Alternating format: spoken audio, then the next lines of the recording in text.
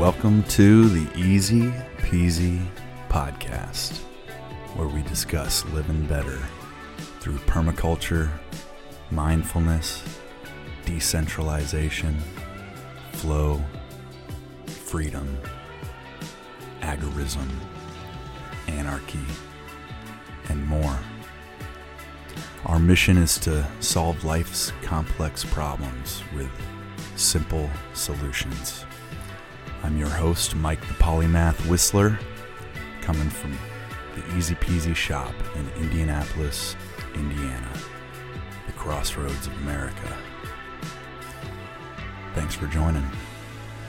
Stay the same, 'cause it's all that you know.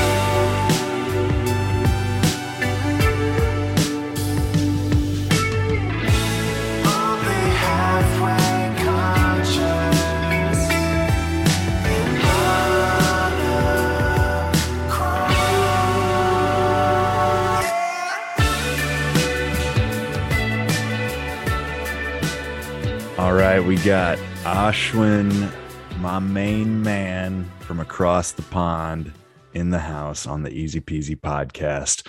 Finally, welcome to the show, brother. Finally, thank you. Thank you very much. Long time in the making this, but I must say I'm very happy to be here. And, I think to an extent, some of this, the inspiration behind Easy Peasy, I was privy to that, the podcast. And, we had a couple of live sessions on Instagram and of course, just our one-to-one conversations, private conversations. So I'm really happy that this has become a thing and that you found a platform to sort of put yourself out there and whatever you have to share. So very happy to contribute to that and be here today.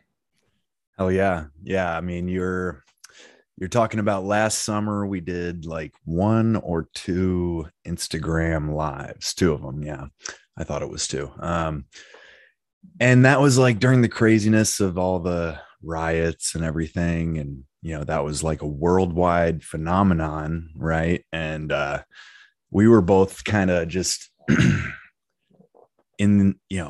we were interested in making sense of the whole thing and talking about it in like a public way. And I really appreciated, because I had kind of like gone into this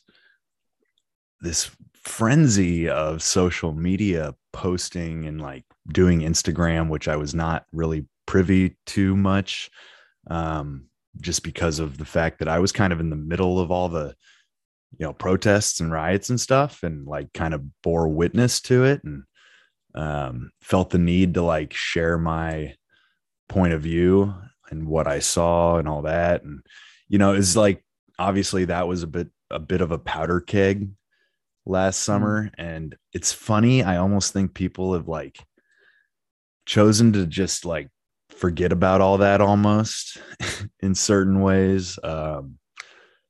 Like we don't talk about the riots much, except maybe we talk about like January 6th and all this. I guess I'm just like laying a bit of context here in that, like, you and I, whenever we talk, it's always about like, what the hell's going on? Like, why is it going on? How should we feel about it? What should we believe? And we both, try to be like open-minded, I believe. All that said, I feel like we should get like a full-blown introduction of who Ashwin is. And I had the pleasure of getting to know you in college. We had a lot of fun together, ended up being roommates. Like, we got to know each other on the dorm floor, had a ball of a time through college. But even back then we were having real talk. So anyways, tell us who you are, where you're from, where you're at now. Give us background on your education if you could, and a little bit about your sort of professional life. Sure. So yeah, I mean, that's a walk down memory lane, isn't it? All those years ago in school. Mm-hmm. I'm very happy that, through coincidence, that's how things worked out. And I got to know you and some of the other boys on the floor that I ended up making really good friends with. And I'm still in touch with most of them, if not all, actually, from the core group. But yeah, I came to the US as a kid back then. And I'm from India originally, born and raised. and I was thrown into the deep end right away. And you guys became my support system and really helped me throughout those 4 years as I explored and developed. After spending 4 years in Indiana, I moved to Washington, where I worked for another 4 years, working with the federal government on different sorts of projects, State Department and Defense Department. And that was a wild ride. Great experience, lots of exposure, lots of learning, lots of mistakes, and key lessons to draw from, not just from for professional life, but for personal life, and really give me direction. I was quite a different person back then to who I am today, or at least I'd like to think so. And having left Washington, I decided I need a fresh start because of a number of reasons, chiefly amongst which was my mental health, and I was diagnosed with PTSD. That took me a while to get through, and if I'm perfectly honest, I'm still not completely out of the woods yet. But that's a journey, and I'm very comfortable where I am today. So that's a blessing in disguise. But I thought of change of scenery, a change of pace, and perhaps a change of culture would be helpful. And I decided to pursue education further, and that's how I found myself in the United Kingdom. Not that drastic of a change in terms of culture, but you'd be surprised. The nuances do vary, and the people, of course, vary. So our interactions are mostly with people and not with 10,000-foot culture that we like to throw the term around. So it was a very, very good transition for me. And on a personal front too, I made some relationships that have stood the test of time, and I found someone who is probably going to be with me for the rest of my life. So someone who grounds me, someone who humbles me, and someone at the same time who I can learn from. So that's a quick down low on who I am. Currently, I'm in India. Things are good here before the listeners start worrying about that. And I'll be moving to Thailand very soon, where things are not as good. So Sure. I'm sure things will get better though over there as well. But very excited for my next chapter in Thailand. And hopefully, Michael, you get to visit me there. Yeah, well, I sure hope so. I actually looked at like flights, and I can do it round trip for about $1,000, which sounds pretty doable, so Not bad. not terrible. We'll see what happens there. But yeah, I guess if we can backpedal just a hair, like I know that you studied, it was policy analysis. Is that correct? That's That was it. Not a lot of people tend to remember that. Yeah. That was your undergrad. And then, just kind of like, explaining your story a little deeper, just if we can. After your undergrad, like you said, you went to DC and you were basically a contractor. Is that right? Like, did you officially work for the US government or were you freelance? How does that work?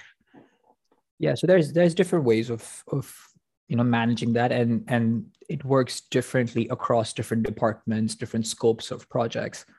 I mean, you wouldn't be surprised in finding out that if the US government wants some work to be done, they'll find a way to engage with you and get that work done. So most of my work pretty much all of my work actually was contractual work, which meant I was hired for the duration of a project and for the scope of the project. So if we met our goal beforehand, then the prescribed time, then that was it, And I was not directly employed by them. I was working for a nonprofit that I had helped start up.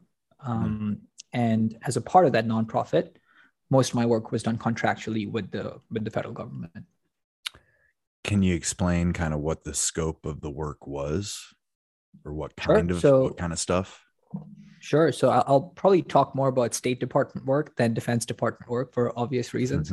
Okay. In terms of the State Department, when I joined, President Obama was still in office. And if you remember, he had a policy of looking east and focusing on countries like India, which is, of course, where I'm from. And in terms of expertise, our organization enjoyed a lot of contacts, a lot of connections in India to get stuff done. And we were fresh and young in the market. Most of the players who were working with the State Department in India were organizations that had been established for a long period of time, not too many of them, which meant their ideas were a bit obsolete because they had no incentive to innovate. And here we were, a small organization, just one person on payroll, which was me. And and showing to them that, look, these are the amount of things we can do with the money that you're offering us. And additionally, if you get rid of some of these redundant regulations that you have in place right now, then we can do even more. So we were giving them more value per dollar, because a dollar in a country like India means a lot of money. So, we may be doing a small project for $30,000, which is nothing for the government.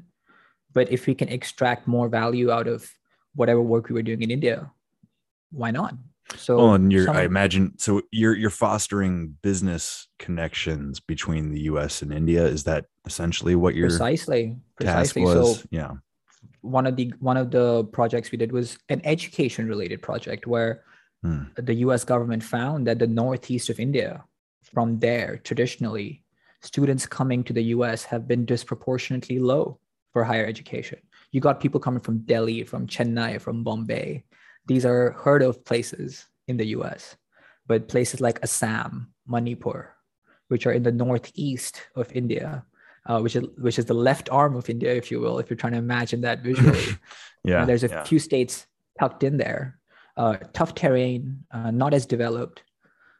And from there, not a lot of students coming to the US for higher education. Why is that?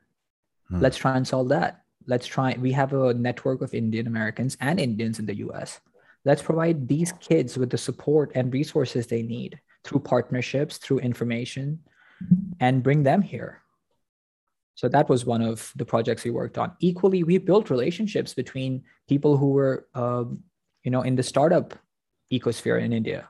And we brought, a network of mentors with us from the US, and we held discussions between them. That led to funding, being sorted out amongst themselves, lots of mentoring happening. And the idea was to just create values and connections through our connections.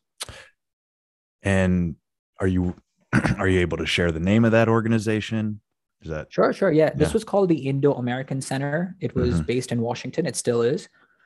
There's another Indo-American Center, which is in Chicago. However, that's more of a cultural organization, and they focus on performing arts, and they focus more on donations. And I'm sure they did a lot of work during the vaccination period where things were bad during COVID. And that is more dedicated to that side. The organization I worked for was a straight up conservative political think tank. Okay. And it sounds like you can't talk about it in detail, but you worked for the Defense Department as well. Like, were you recruited somehow? How did that happen? No, I was never recruited for any of these projects. We simply found value where, or I should say more scope for value in existing areas of work. So grants.gov, which is the US federal government's central website that has all these different contracts and projects being released, was sort of my first web page of the day. And I would scour through it to see what's available. And interestingly enough, a Defense Department grant had opened up, and it was a doozy. It was a big project. I was surprised to find it on there, but I suppose I shouldn't have been, because President Trump was in office at that time and things had opened up. Existing players in the market did not enjoy that level of access and that level of autonomy while applying for these grants anymore. And there was more competition in the market. So based on the time I had spent in Washington, the connections I had made, the organization had made, and equally the relationship we had with the White House at that time, because of the work we did at the State Department, because of the money we had saved at the State Department, got us some brownie points. Of course, it still meant we had to provide a solid scope of work, solid planning, no area for mistakes. So we had to go through the gauntlet. We still had to go through that, but having that level of access, having that level of comfort with the sitting president, with the sitting administration, did help us to at least get a seat at the table.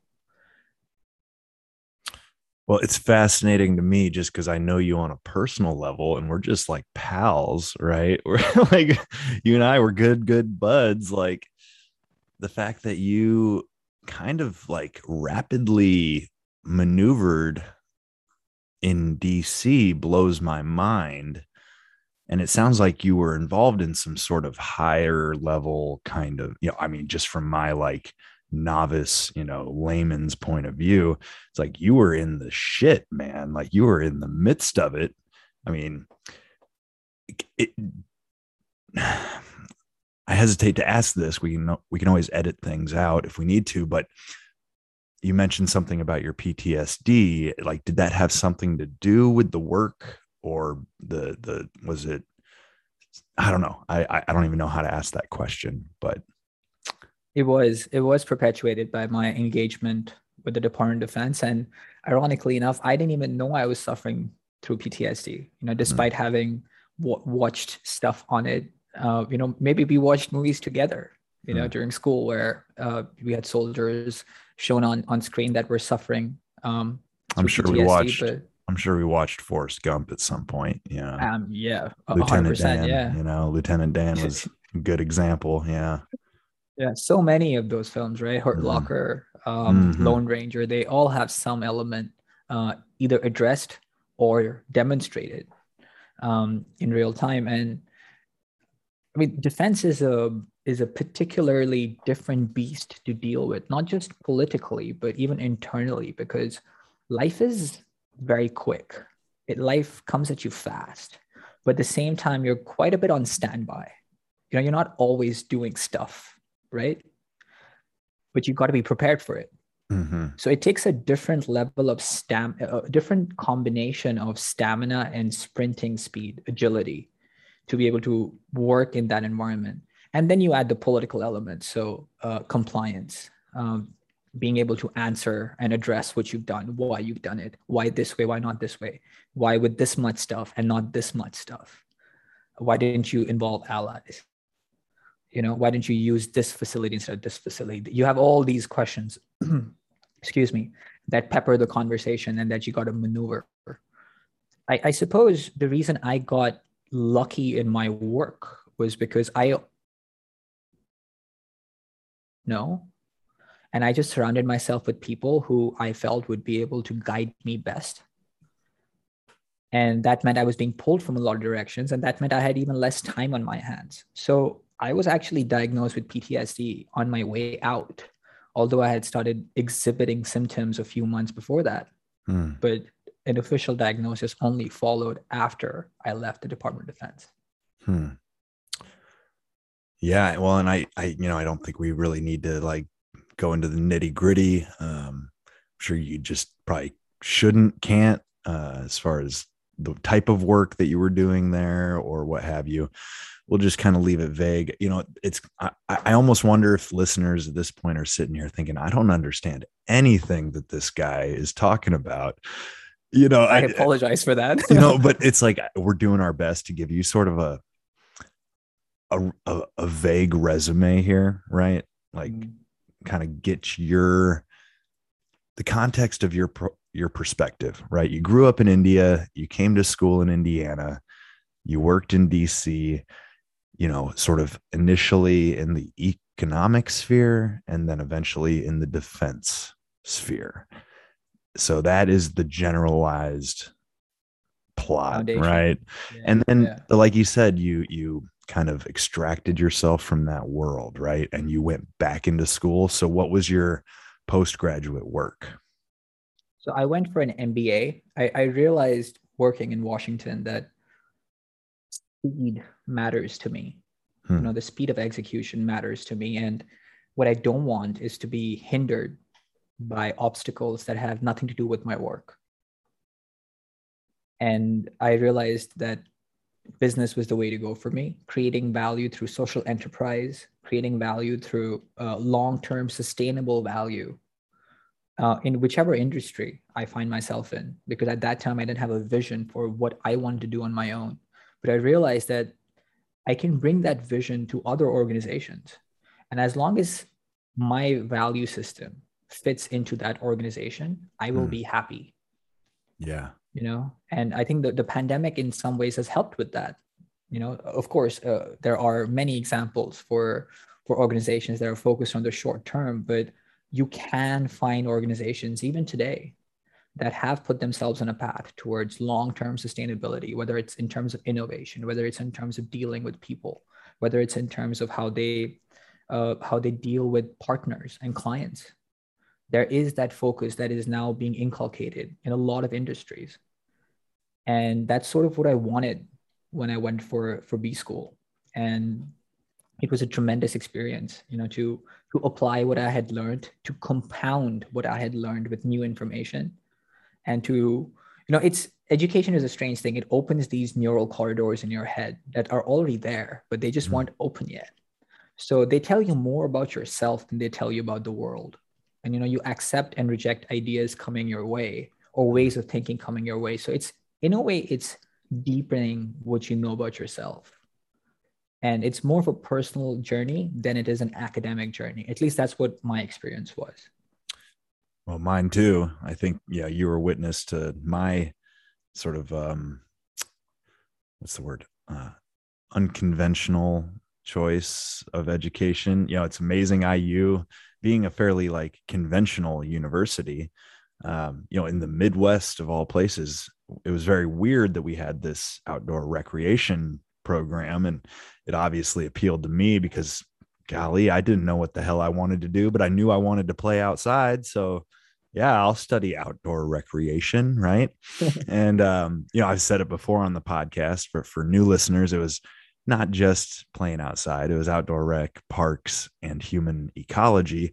And I got ever more interested in that human ecology stuff as my educational experience went along.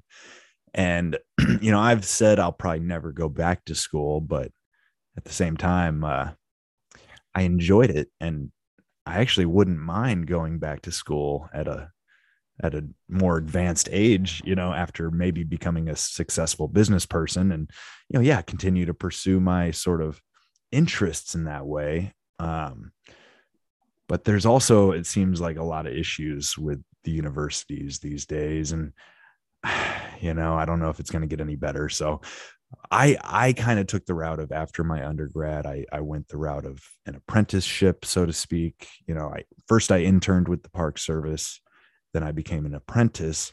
You were talking a bit about sort of setting up mentorships, and it's like, these are these kind of long-term ways of improving society, right? Education, mentorship, and we had kind of discussed, you and I caught up a little bit last week, and we're discussing sort of what we might talk about on this show. And I do like this idea of sort of playing the long game, like it's golf, it's not putt when it comes to sort of global issues. And that's why I started the business I started, doing backyard vegetable gardening, because to me, that's a very tangible way of having a real impact on the environment and on the food system, sort of one household at a time. And, I've become a believer in bottom up solutions, right? Grassroots. You kind of worked at that like top level government, where it's very much top down decision making. And you and I often will have like differing points of view, differing opinions. But it's cool because it's like, I fully want to know why you think what you think, and what you think. Half the time I'm like, God damn, I really would like to know what Ashwin thinks about this or that, because you clearly, like, I have so much negative bias towards that whole world, Washington, DC, but having a friend who actually worked there, it's allowed me to sort of take my emotion out of it and just see things through your eyes, as objectively as I can.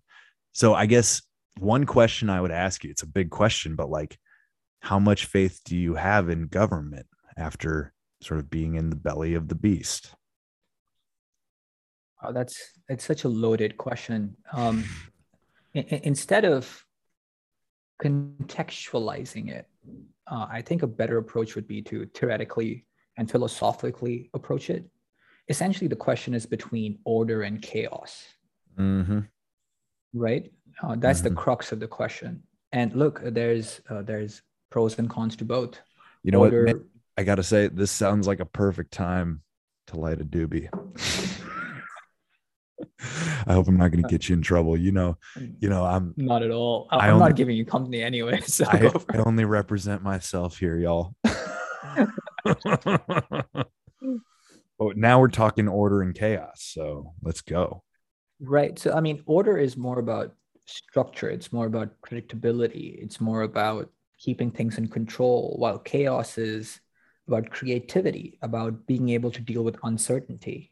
And Hmm. I've intentionally only laid out the positives because that's what I want to focus on. And there has to be a balance, right? What I've learned working in Washington and spending time with you guys and just exploring different things in life is that leadership has to come from somewhere. And bottom up leadership hasn't existed. The systems we have in place, the What do society you we what do you have in, call Gandhi?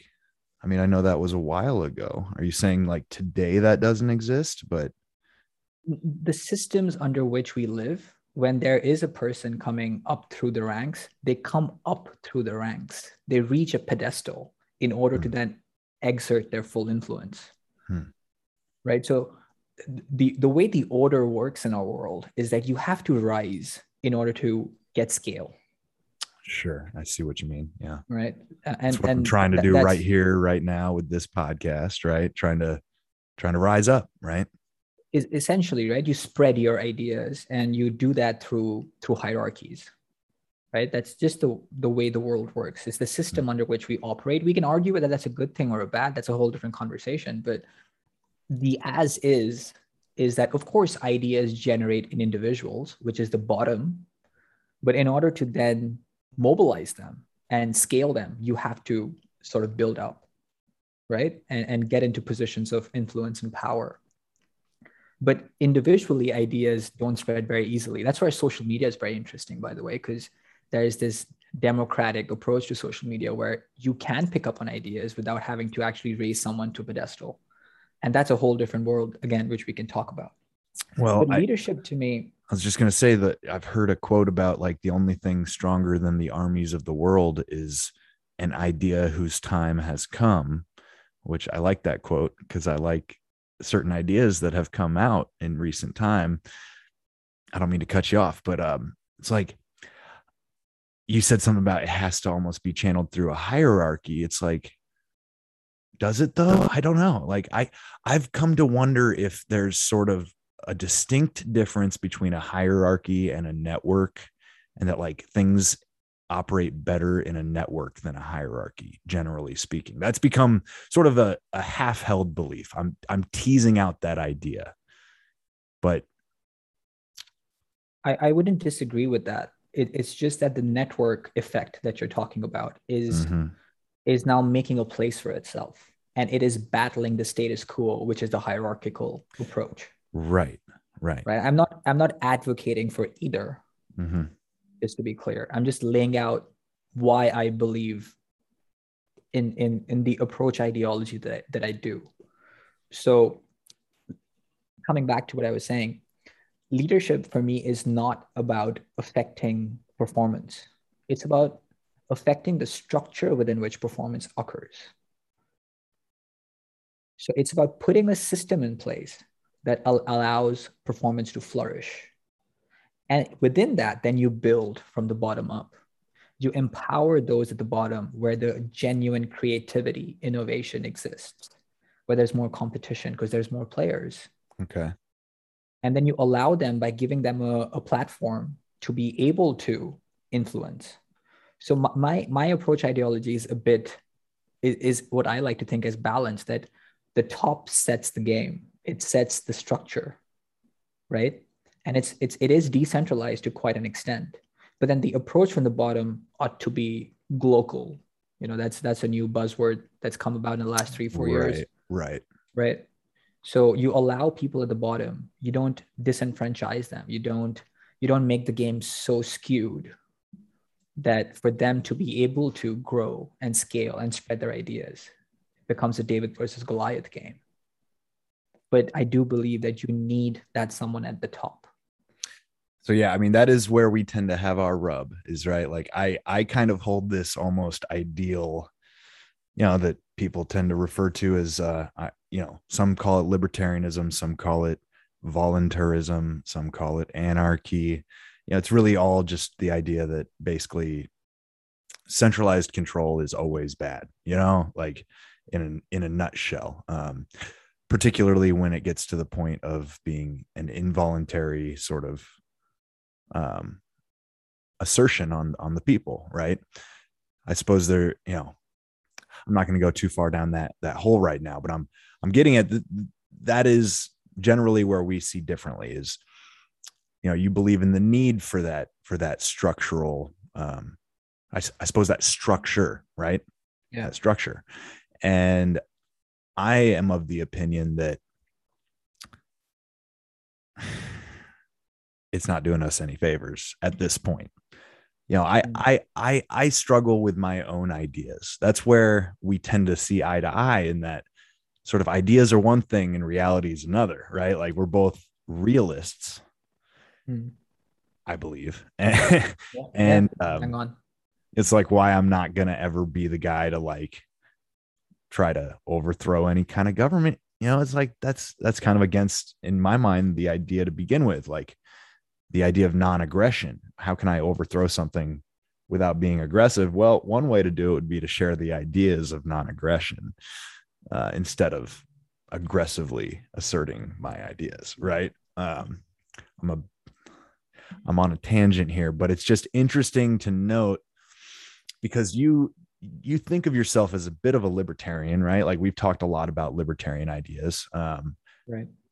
So you might be more of what some would refer to as like a minarchist potentially, or I don't know. There's varying degrees, right, of Right. sort of what the ideal might be. I was listening to this Jordan Peterson, who's just, I think, his podcast from yesterday, and they were talking all about sex and dating apps. And this guy, I forget his name, but the guest, his whole premise is that like we have these luxury ideas in modern culture that are basically ideas that are only possible from a place of privilege. Like, this idea, they were kind of arguing that sexual promiscuity, like polyamory, like generally these are probably bad things for society. They're kind of like drawing connections with, the rise in single motherhood and sort of like lack of accountability for men in terms of child rearing. And, they're hitting it from all angles. And it's a very touchy kind of taboo subject to say that, perhaps like traditional family values are in many ways like the best long-term thing for society. And this concept of luxury ideas, right? Like these ideas that we can let ourselves play around with because of the position that we're in. I wonder if my idea of anarchism is not even maybe a luxury idea, saying we don't need government, it's all fucked, like get rid of it. But I think perhaps the difference, I'll be interested to get your response. I know I'm talking a lot here, but I think the difference between a true luxury idea and sort of a pragmatic philosophy, which I actually do believe anarchism is like a pragmatic way of thinking, in that it's fully like personal responsibility over being dependent on the system, right? So I view it as a pragmatic thing as an individual to think this way. But I see the argument at the same time from a point of view like yours. It's like I have a hard time believing my own ideas fully, because the balance of order and chaos is a tenuous thing. And finding the right balance is going to be tricky. I just don't like the way things are. So, God, I just said a lot of things there. I wonder what's going on in that brain of yours, man. It's interesting, some of the dichotomies that you put in front of me. They're very binary. which coming from a realist is a bit surprising. I mean, the first thing I'd like to say is that just because you're a part of the system doesn't mean you are taking from the system, right? That doesn't mean you're a burden on the system. So it's not mutually exclusive, those things, right? So, for example, if you do want to put me in a bucket of a libertarian, I do want that system to be in put place, but with fewer restrictions, right? And with a lot more autonomy built in them. I always thought of myself as perhaps closer to you in ideology, but working in Washington made me realize, and especially the 2016 election and the fallout, if that's what you want to call it, is that the social fabric of society dictates a lot of the other facets, whether it's economic, right? Whether it's healthcare related, whether it's family related. The social fabric, the social unity in ideas and beliefs is extremely important to dictate belief in or rebellion against the rest of the stuff going on in the background. And that, without unity, has to be created from somewhere. It has to be professed from somewhere, whether for good or for bad. And that's what I look up to for leaders. I mean, if you look across organizations, and of course, businesses and corporate organizations are a whole different animal to government. But a lot of the people on the top don't end up doing a lot of the work, but they set the style, they set the tone, they set the values in place, right? They set the vision, and the execution is then left up to the other people. I mean, Steve Jobs famously just went and gave an idea on paper for an iPhone and left it up to his engineers. If it wasn't for that ecosystem, that global ecosystem of engineers and designers and manufacturers and suppliers, that idea would have never come to fruition. And of course, do not forget the LSD, that also helped. Right. Sure. So, I mean, even the whole political spectrum ideology, right? Are you right leaning, left leaning? I mean, even I find that two-dimensional spectrum so old and completely obsolete, because with the access to information that we have and the pace at which we have information, you could easily find yourself, or at least I have found this to be true, that I'm very libertarian on one thing, but completely the opposite, almost a communist on something. I heard Russell Brand describe himself in a recent video as a left-leaning libertarian anarchist. So much in there. There's a lot in there. It's to say that he has, liberal values, like as we maybe understand them today. Again, I think these words have become so sort of convoluted. What do they even mean? They mean different things to whoever you ask, right? And on the context, right? I mean, liberal in the US may mean one thing, and in China may mean completely, a very muted version of that. Well, I had a conversation a couple nights ago with a fella going by Dr. Green Dust. He's been on the podcast twice now. He's my pot guy. He's a good buddy. And we were talking about how basically, goddamn, speaking of pot, what were we talking about? Dr. Green Dust. We came to Dr. Green Dust from Russell Brand's connotation of his identity. Well, you were talking about just, the obsoleteness of sort of the words. That's what it was, sort of the word play of everything.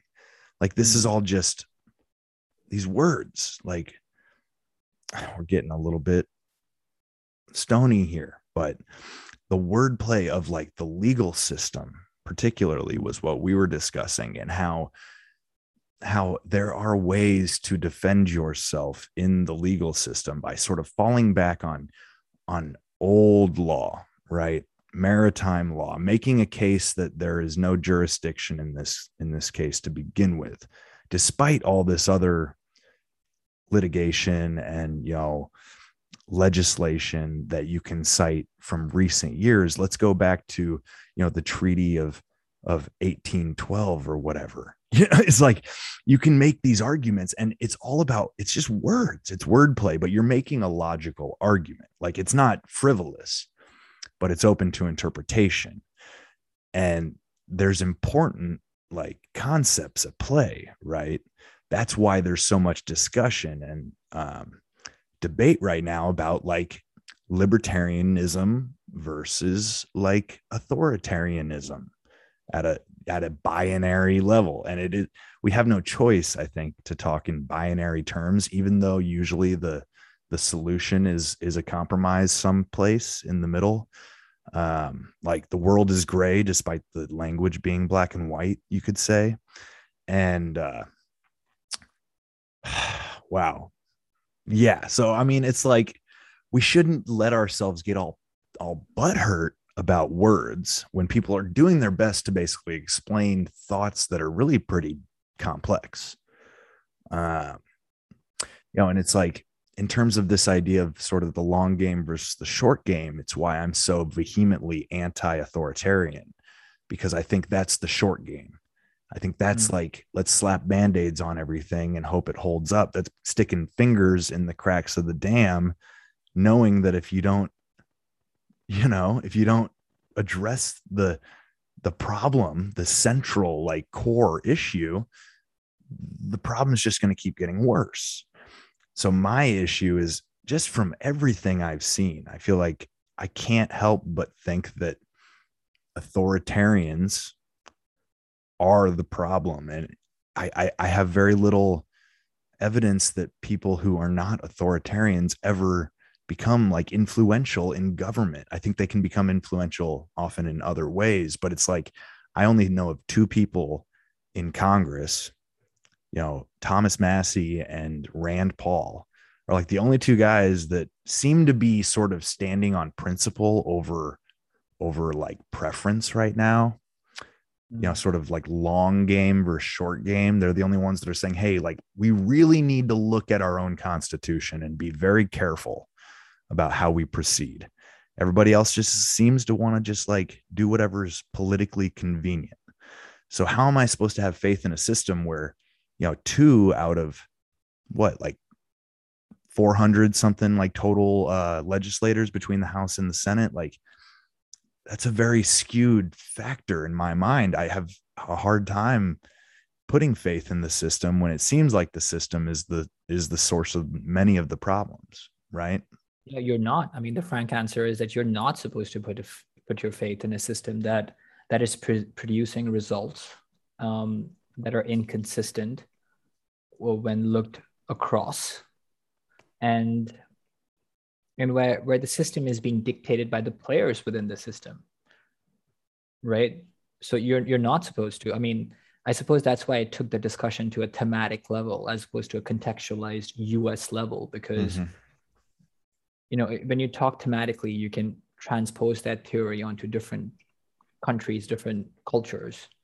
And I think on balance, what I have noticed based on living across 4 continents, for example, is that the system is more powerful and a better safety net than being in chaos. The US is a very, very interesting case study though, because the variance is not very large. We haven't seen a true dictator or an authoritarian. The spectrum is minimized. If you look across Asia, for example, or even in South America, we've seen dictators that have really flexed their area of influence and done things which I cannot possibly ever imagine happening in the US. I mean, I was told Trump was the worst thing to ever happen, but to the US, but I didn't hear stories of genocide, right? We were told that it would be as bad, of course, in a more poetic sense. It's Metaphorical exaggerated sense. though. Yeah. But from a US context, that maybe yes, for some people, for people who were very vocal, very, very angry with this, they were affected in ways which they had never imagined before, right? So there's this small area within which the US sort of just goes back and forth. And I think that's another reason for people to not have faith in the system, because you guys are like a shuttlecock in a game of badminton where the players aren't being changed, right? Yeah, And well, you're just going back and forth between the same thing. 5 years, let's try this. 5 years, let's try this. And between amongst those 5 years, the last 2 or 3 years are basically ineffective because it's midterm time or Congress yeah, is skewed. yeah, People aren't yeah, happy. yeah. I've thought and heard similar sentiments of like, the one good thing about our system is that like very little is done sometimes, like it's better to have like nothing happen than something terrible. But it's just, man, my whole thing, like going back to the idea of local, right? Like that word sticks out to me. I used to be very much like a thinker in terms of, yeah, like that whole like catchphrase, right? Think local, act, or no, think global, act local, right? That's what people say. And that's a nice little catchphrase, but I found that generally speaking, catchphrases are kind of bullshit. Fair enough. Anything that you boil down to that few of words and you expect it to be like a total truth, it's like even the whole taxation is theft thing. That's like a huge thing in the libertarian world. And it's like, that's an easy chant, right? Taxation is theft. Well, on a realistic level, how are we going to fund certain sort of things? There's an argument there. And I am of the opinion that there could be like voluntary taxation, right? Like no taxation, that it could be, argued basically, like sales tax is a voluntary tax. You don't have to buy stuff.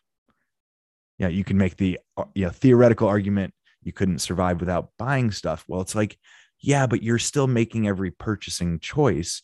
This is something we talked about the other night, me and my outlaw friends. I called that episode The American Outlaw because it's a couple folks that are genuine outlaws, making their money in the black market.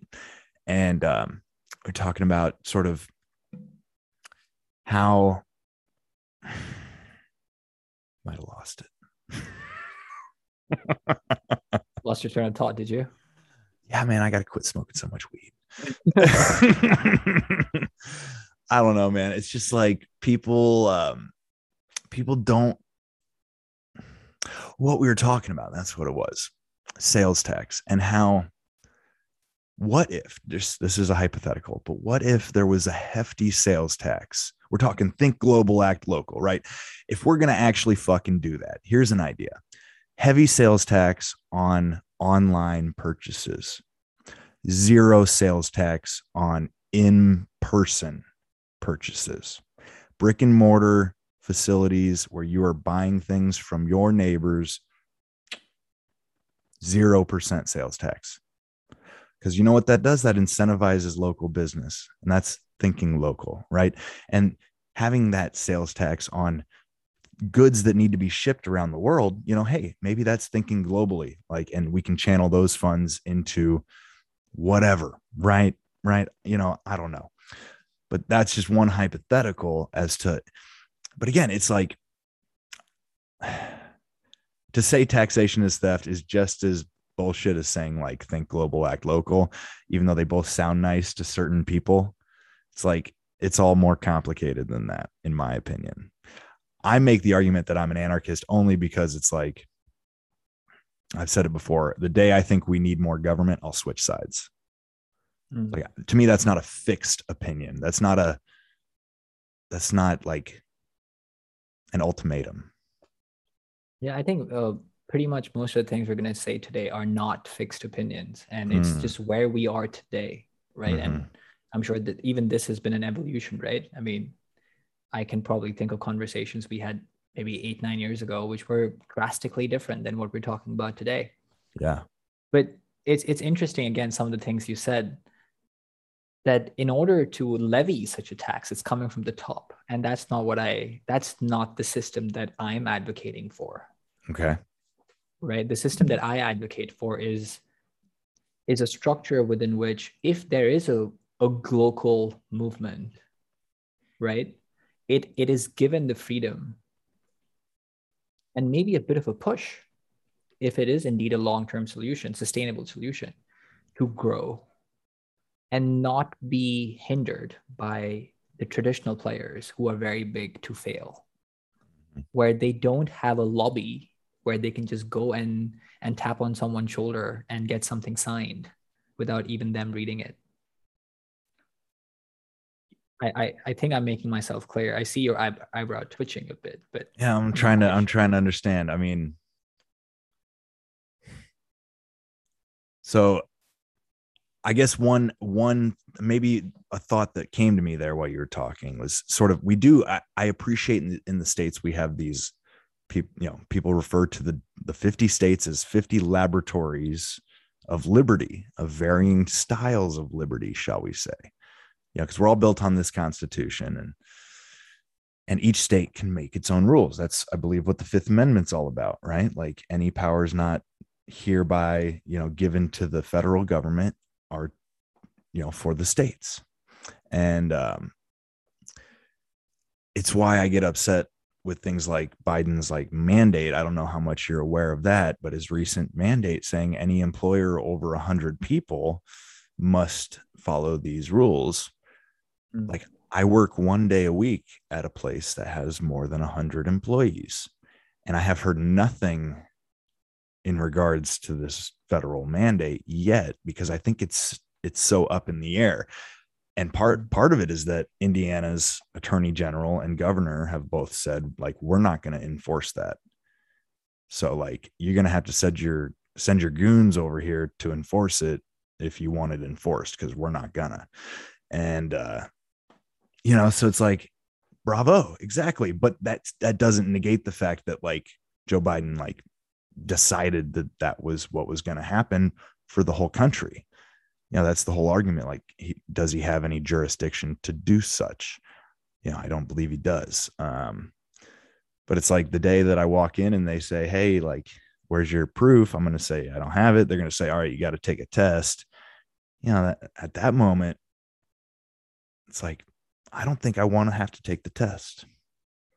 And a lot of have to, yeah. A lot of employers don't want to incur the cost of the testing, so they're just either going to ignore the rule altogether, or they're going to maybe cheat in some way, or they're going to say everybody's got to be vaccinated and end of story. We're not going to do the testing. Like, that's not an option. And it's sick and twisted. To me, it's borderline fascism for the executive of the federal government to say private employers have to enforce this legal edict, this executive order. They're not law enforcement.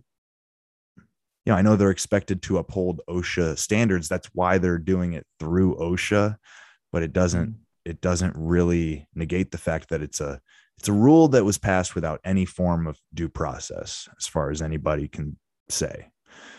So it's like a big deal, that whole mandate. Like, that's a really big deal. Like, these last couple of weeks here, I don't know how much, like, foreign news and all that's talking. Is it a lot? It's a serious thing to try and mobilize. Mm-hmm. Of course, other countries have, like, already implemented, far more drastic things. So that's why I'm curious what the perspective is, from the UK, say, because don't y'all have mandates, or no? Well, I'm not in the UK anymore. Oh, you're in India. That's right. Yeah. I'm not sure how things are going over there in this regard, but just the other day, there was news coming out of the UK that there will not be vaccine passports for nightclubs, for example. Okay. So that plan was scrapped, at least in London. I'm not sure the rest of the country. Yeah. But that's a serious mandate from the White House to do something like that. And look, there is still, of course, a lot of skepticism about the vaccine, and I'd argue it's healthy skepticism. I'm vaccinated. I'm double vaccinated, for example, but I don't live in the US. And for most of our listeners, I'm sure they saw the news, how bad things were in the summer in India. And at that time, it felt like the right thing to do. It felt like, I'm not saying it was the right thing. It felt like the right thing to do.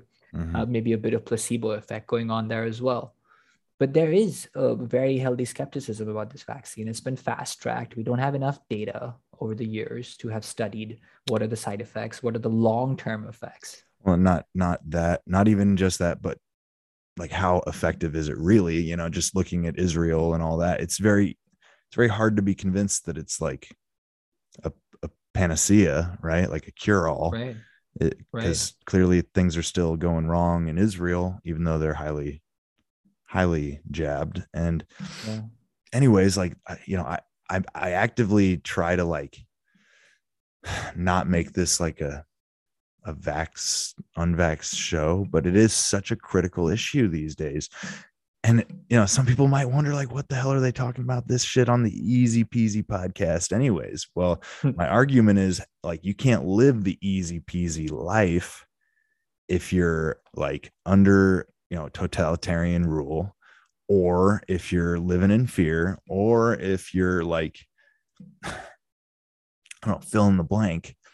There's a reason I talk about gardening a lot too. It's like, I think that's part of having like security and peace of mind, is knowing where your food comes from, right? And like having a relationship with local farms. And we need to build those kind of, I think I didn't quite finish the thought as to why I think global, act local is bullshit. It's the think global part, right? Mm. To me, I think that's impractical.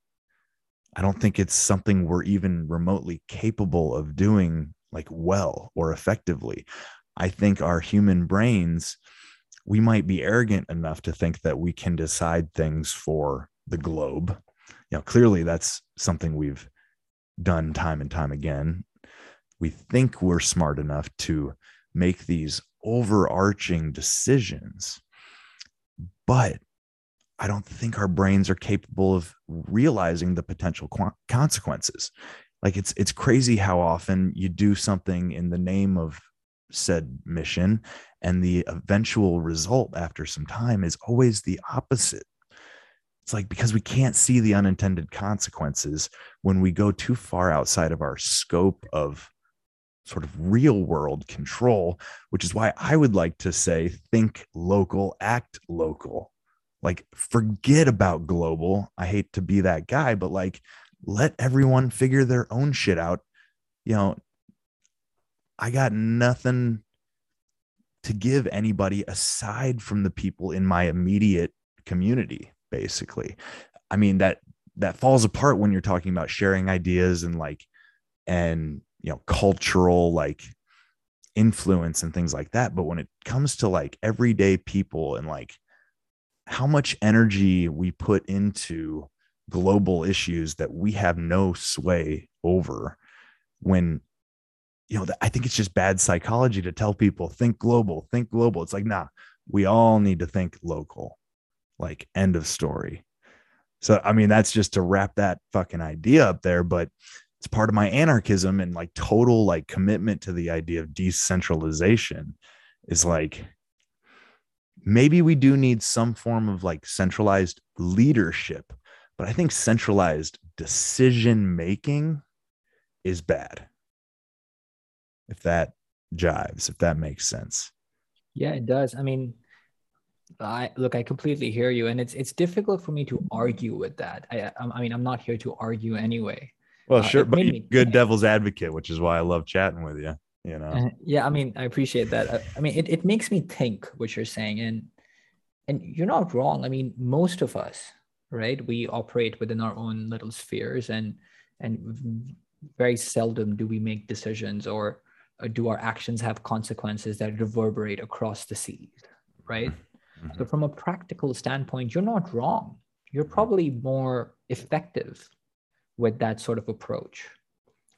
But where the global aspect comes in your thinking, I think is critical, right? And you sort of touched upon this when you were talking about the knowledge and the information that's available out there, right? If you're thinking global first and then acting local, I think you're in a good position, right? But if you're thinking global towards the end, I think then you're in a difficult spot. Well, I what think if you need you to leverage what's what if available thinking out there. what if thinking globally causes you to panic and freeze, which seems to be the case for a lot of people, right? Like, a lot of people have just like tuned out, like, there's a certain number of people that I would love if they like listen to this conversation, and I might even share it with them, but they might be at the point with me personally they're like, I'm just not even, I just don't even want to hear it anymore. Right. Like, and I Pretty sure almost, I know a couple of those as well.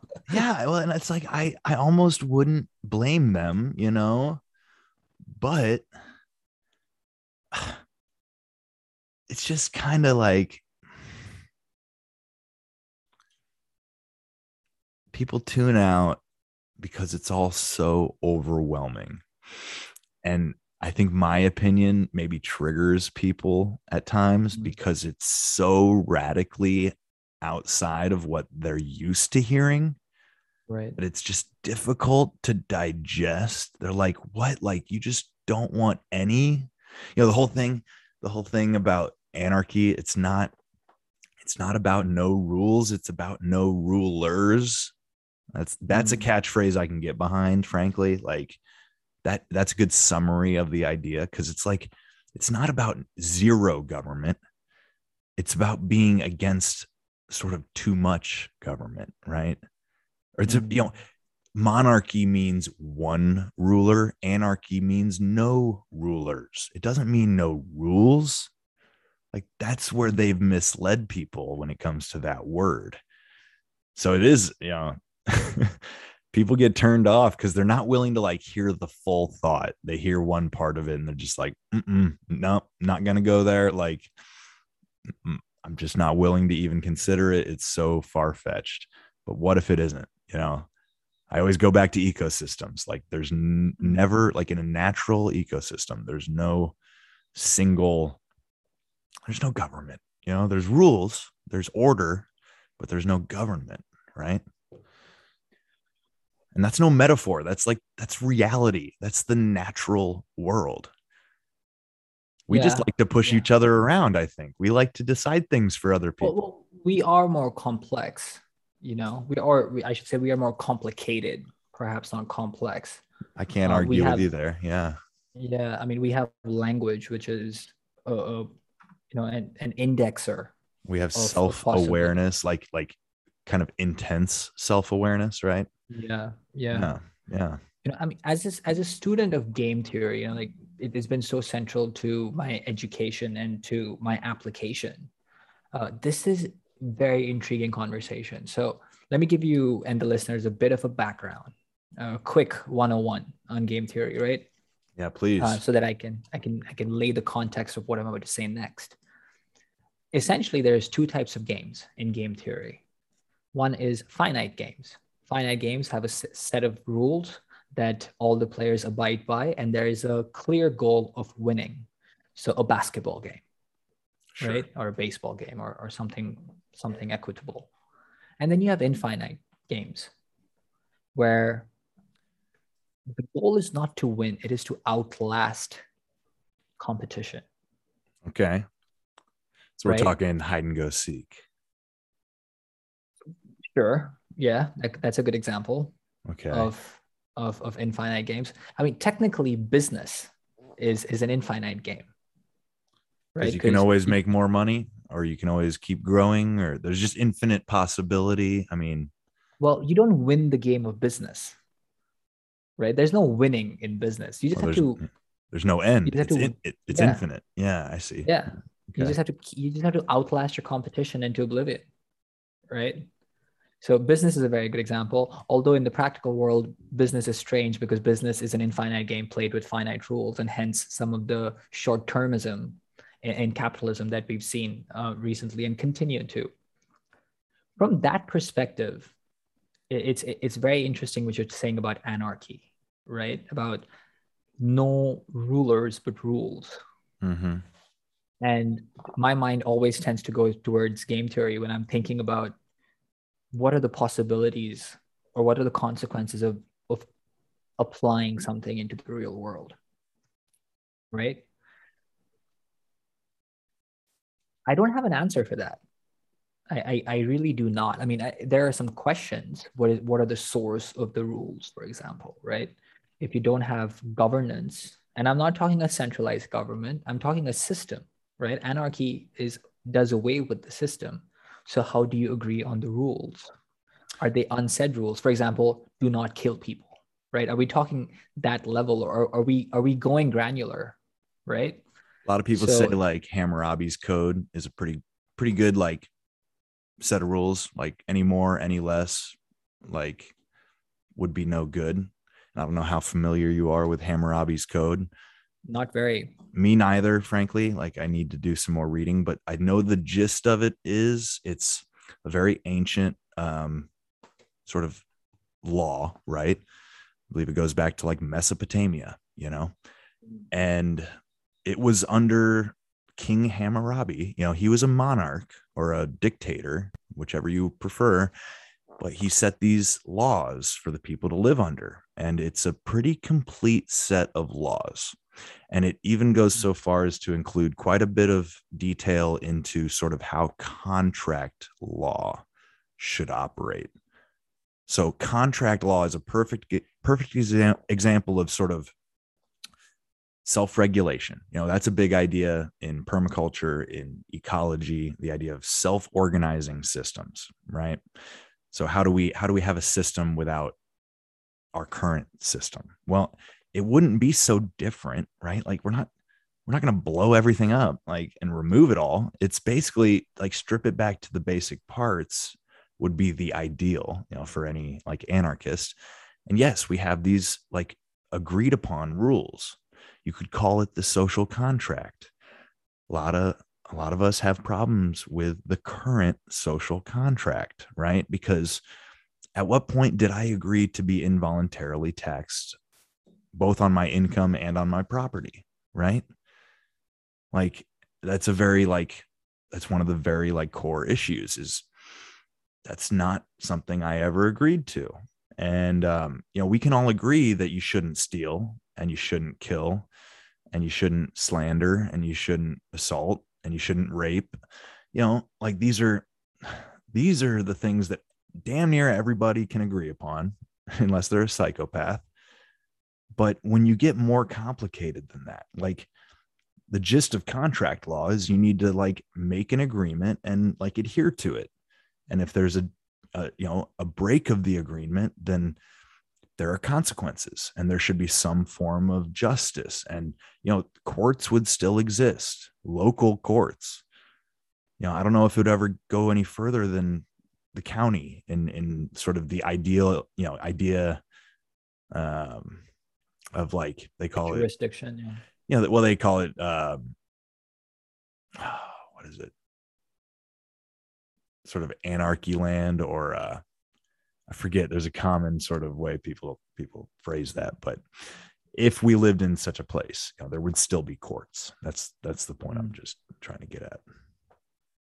Yeah, I mean, that's an area that I need to definitely learn more about, not just the code, the Hammurabi code that you mentioned, but what anarchy in action would look like. Because look, at the end of the day, the core at the middle of the system is the individual, and the system should facilitate the individual in their requirements and in what they want, right? So whether that's anarchy or communism, depending on what the individual or the group of individuals choose, should be up to them, right? So I don't want to discard anarchy just because I have a particular vision in mind of what my perfect system and what I think my perfect system looks like and represents. So I definitely need to educate myself more on that. Well, I'll throw this at you. Some people call themselves anarcho-communists. The idea being, my ideal would be to live in a commune and have a communist collective. But I don't believe it's my place to impose that on everybody. That's an anarcho-communist. Now, am I going to live in their commune? I don't know. It depends on how nice it is, I suppose. Like, prove it to me. Prove it to me. Change my mind. You have that right to choose. Yeah. My ideal, I would love to buy a big plot of land if I can gain some success, right? Some capital, by being a businessman, by being a capitalist. I know that's a dirty word these days, right? But like by being someone who wants to generate wealth, I would like to buy a big piece of land and basically start what you might consider to be like a planned community, right? So have I hate to even use the phrase HOA, but I think you need some form of a community agreement that says this is the basic structure of our community. These are the rules. This is how we deal with conflict resolution. But like your property is your property. And, so my ideal would be to selectively build a neighborhood with people of similar values, call it anarcho-capitalism, block. And if the anarcho-commies are across the street, maybe we play each other in volleyball, like we don't have to hate each other. Sure. There's no reason to. Yeah. So it's, I just think it's not so extreme. It sounds, it's like people are afraid of communism in the same way they're afraid of anarchy. And it's like, we don't have to be enemies. It's just, to me, the enemy is the authoritarian, which it seems often like there's a slippery slope from, to totalitarian, like, crisis, nations in crisis being manipulated into sort of authoritarian communism, dictatorial communism. And it's because it's an easy sell, I think. It's a short-term sell. It's we're gonna feed y'all. We're gonna pay y'all, like it's gonna be good. We're all gonna be like fed and housed and happy. And that's an easy idea to say, yummy, What's less easy to say is good is everyone's on their fucking own. That's less pleasant. That's less, fairy tale. But I think it's long-term a better attitude because everybody's not actually on their own. It's to say everyone's responsible for themselves first and their own local community second. So if your community has troubles, like part of your responsibility should be to contribute in some way. There's to be personally responsible without being conscientious and like caring for your ecosphere, your ecology, your direct ecosystem that includes your neighbors and your local economy, right? You're not being self-serving in the long term. So like this concept of personal responsibility is deeper than just I got to feed myself and house myself. If you really tease it out, there's a bit of a communistic element to it. But the basic argument is you can never force anybody to do that against their will. If people want to be selfish and not help their neighbor, as long as they don't hurt anybody directly, let them do it. It's, we're not going to be as chummy with them as we are with the people that do help their neighbor. But, selfishness is not inherently self-serving. Or it is, I don't know how to say what I'm trying to say.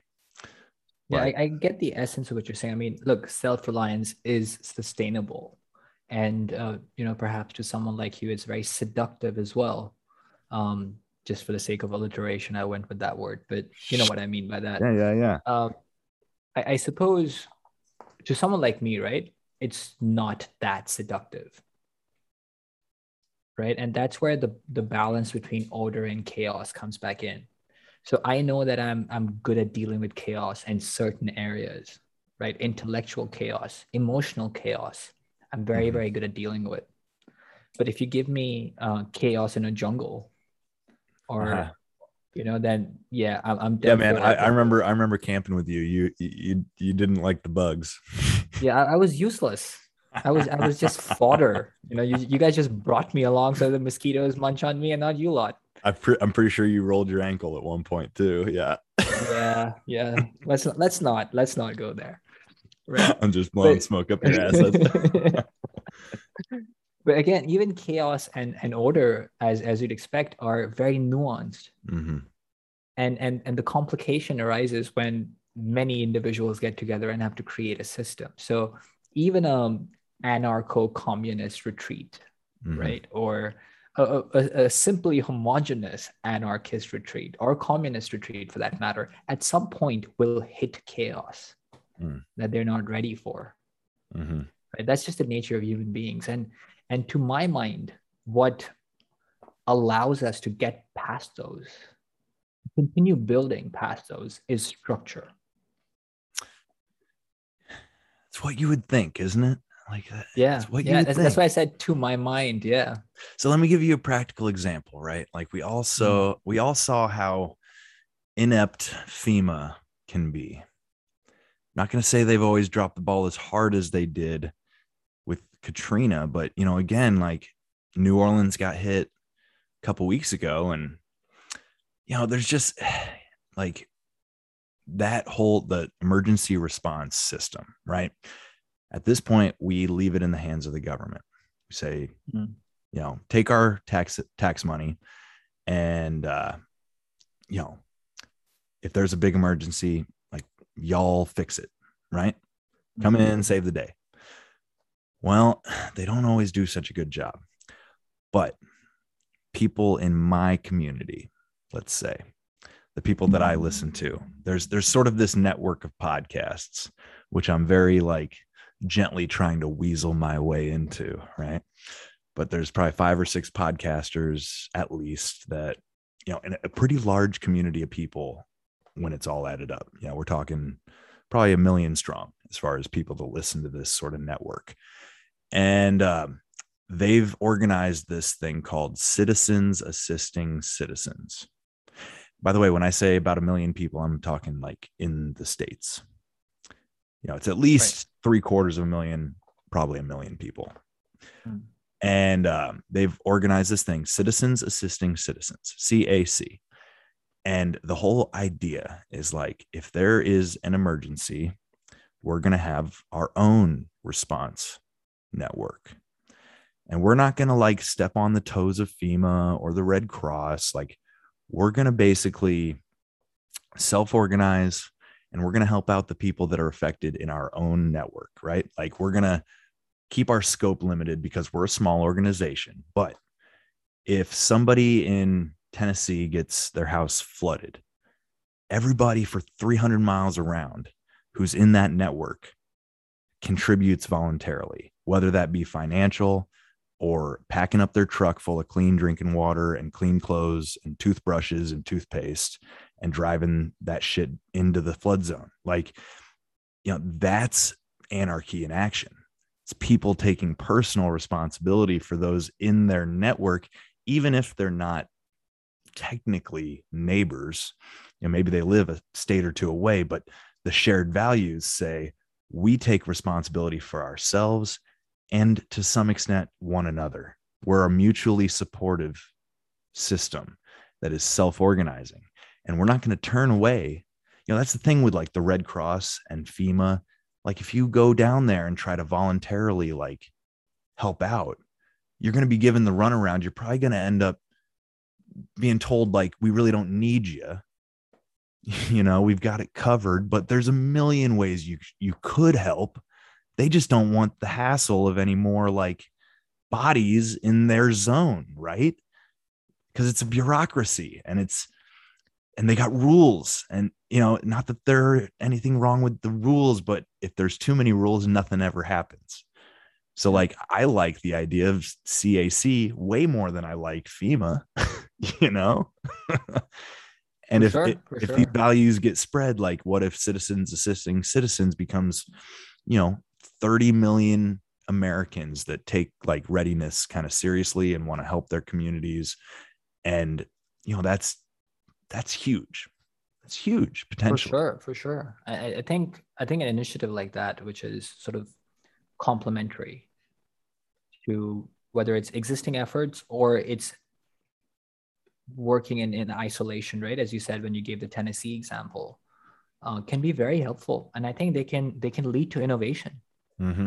Mm-hmm. It is exactly those initiatives that organizations like FEMA, Red Cross would learn from. Mm-hmm. Whether it's about technological innovation, whether it's about practical, or whether it's even about efficiency, how they run their processes. Can we learn something from that? Is there something within our bylaws that we can adopt with compliance? Right. So yeah, well, It's like I always say, better to ask forgiveness than permission, man. Like they don't want to work with FEMA because FEMA don't want to work with them, you know? No, I'm not saying they need to work together, but they can Yeah, certainly learn from each other. And sure. trust me, they Sure. will be watching each other. Yeah, They would maybe be so. fools not to, Mm, right? Because you can learn from each other's mistakes as well. mm. And when your intention is to serve, then ego is not a problem. Well, how do you, so total different topic, if you're willing to shift gears, Go on then. how do you feel about central economic planning? Because that was sort of the world you were in. Because that's a big thing for me. And we're all looking at cryptocurrency being like, what's going to happen here? Right. And like quantitative easing, I know like we've sort of had our disagreement about whether or not that is a net positive in the long term. And it's like, I think they're playing this infinitely complex chess game and they just don't even have the first clue how to win or what they're doing. I think it's just nonsense. I think it's all craziness. Like it's not based on anything real. It's how can I have faith in the dollar these days? Honestly. Yeah, the market is when I say the market, I'm not saying the current state of the market, but the market, the way it exists, right, Uh-huh. conceptually, is such a difficult. It's such a difficult area to explore, right? Because it's like a Rubik's cube that's fighting back Well, almost. well, it's like you said earlier, you're not afraid of like intellectual like chaos, right? So that's why you're willing to work in that world, I imagine, and think in that Yeah, world to begin yeah. with. I was very far away from the economics part of it, certainly from Okay. the planning part. But I did have an understanding. I did build an understanding of how these things work. I had colleagues, for example, working at the Treasury. I had friends working in central committees that were planning and assisting people that were making decisions. Mm-hmm. And I was privy to some of those discussions. What were the things they talked about, for example, when they were arriving at certain decisions as well. I mean, crypto is to me, it's mad, right?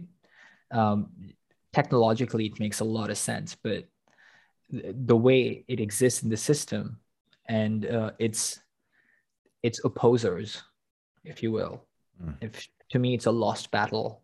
But what do I know? I know very little, right?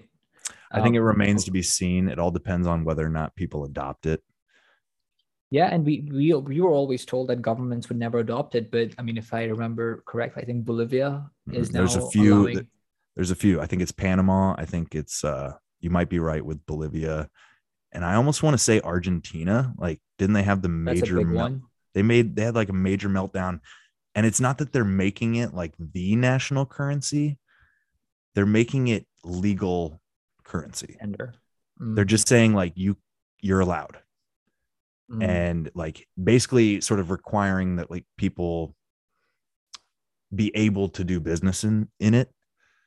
It's not that you're required to accept it as payment, but like with crypto, the beauty is, you can use whatever coin and run it through whatever app, and you got to pay your little like 0.5% fee or whatever, and it'll just convert it and go in as whatever currency the person wants it. So it's mm. like the tech potential to change everything and literally strip the power of central bankers by just abandoning these national currencies. Like the potential is there, at least on like a local economic level. People can start choosing to use it. And I think it's revolutionary if people do, because the whole point, there's differences in the way different cryptos are built. And I'm a bit of I don't know a whole lot, but I know like Bitcoin is obviously the biggest, the like most well known. Everything else is almost designed around it.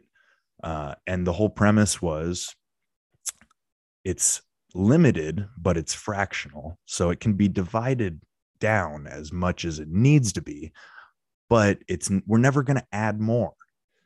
And in times like these, after seeing that little curve of our deficit just kind of like go off the charts, it's kind of like, maybe there's something about a currency that there just will never be more of, because nobody can arbitrarily decide to just flood the market with more dollars.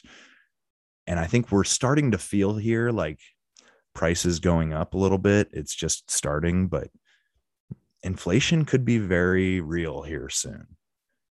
I don't know. I'm not an expert. I'm just like speaking, shooting from the hip here, but So what is truly complex about this particular discussion is that we're towing two lines, right? We're talking about conventional economics, and on the other side we have crypto, and these sort of exist in isolation, theoretically speaking, and then we are converging. We are envisioning a portion or a trigger event that will make them converge in terms of usage or potential of usage. But economics is a lot more complex, simply again because of humans being involved. So logically speaking, if you put a paper in front of one person and it's divided into halves, as we did in school, and you had advantages and disadvantages of Bitcoin on one side or crypto on one side and rational economics on the other, people would more often than not choose crypto. But behavioral economics tells us that we are not rational. Our engagement with the market is not rational. Right. Why do people choose to buy an iPhone, which is double the price of a Samsung, when the Samsung does the same, if not more? Well, it's like, why do people buy Dogecoin? I don't know if you're like at all familiar. Dogecoin is kind of like a joke almost, in that it is unlimited. They were like, fuck it, like we're not putting a cap on this thing. Like, who cares? Right. It's just Dogecoin. Ha ha ha. It was like literally it picked up. Yeah. And it gained value, but it's like, I'm pretty sure it's worthless pretty much now. I'm not sure. I think it spiked and it dropped, but it's like pump and dump. There's a lot of garbage coins, so we're in this weird, like, chaotic period when it comes to that. But I'm at least a little bit like reassured to think that we have these tools at our disposal, because it's like, if you look at history, like, I mean, what in Germany after World War II, like the franc was worthless. People were burning it in the street. And like, if shit ever went wrong, like, you almost need something to use.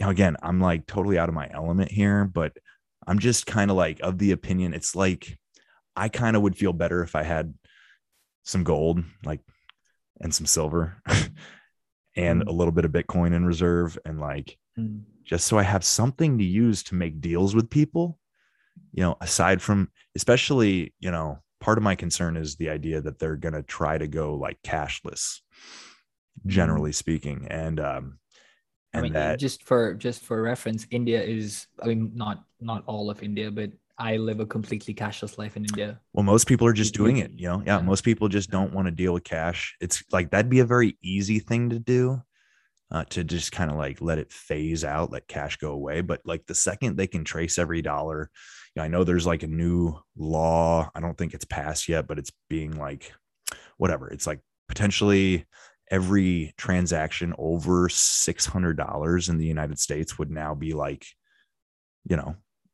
recorded and like potentially whatever. Maybe just like, can be flagged for audit more easily. Yeah. So it's just like they're increasing the grip of like your average person's like finances. I mean, to be perfectly honest, from a defense standpoint, it is essential. From a national security point of view and a defense standpoint, I'm not arguing against you. That's the rationale. Right? That's the rationale, I guess. Yeah. And look, I understand $600 here or there is not going to make much of a difference, but that's not the point. Well, okay. Right? So let's take it back to this theme, right? Short term, long term. Short term, we think, okay, national security, like we got to catch them terrorists. We got to track all the financial transactions so we can like trace patterns and like make connections and, find these bad guys. Right. Okay. All well and good. Yes. Hypothetically, all well and good. What are we giving up? We're giving up all of our privacy. Everybody is now under the thumb. Everybody you know, basically a case, if there's ever a time where you become labeled a political enemy, they can probably like just use your financial records, even if you are more political activist and you're by no means a terrorist, but say you know, gave $50 to this guy 4 years ago who ended up bombing a building. And now you're, based on the rules, right, a suspected terrorist, and they can probably like, you know, indefinitely detain you and torture you and shit, right? Because you gave $50 to a guy that you didn't know so well 10 years ago that turned out to be a terrorist. You know, it's like, that's what I'm afraid of, is just the big brother state. And like, you give them the ammunition, they're probably going to use it against everybody at some point. So it's like, we have to guard our financial privacy. And that's a big part of what crypto was, you know, invented to do, is like allow for private transactions, right? And it gets demonized as only being for drug dealers and shit like that. But it's like, you know, I'm friends with a couple drug dealers, and I kind of hope they stay in business, you know? And like, that's, I believe, the rub, like short term, long term, we got to get rid of drugs. Drugs are bad. Well, look what the drug war did. It's like, it's all the same, man, you know? Yeah, but see, it all comes back to the system once again, right? The system within which you operate, the structure within which you operate, and what are your tolerances? What are your thresholds? I mean, the beauty of the conventional economic system, you know, quantitative easing and all of those things included, is that the variance is not very high. So when you do fall, there is a safety net, right?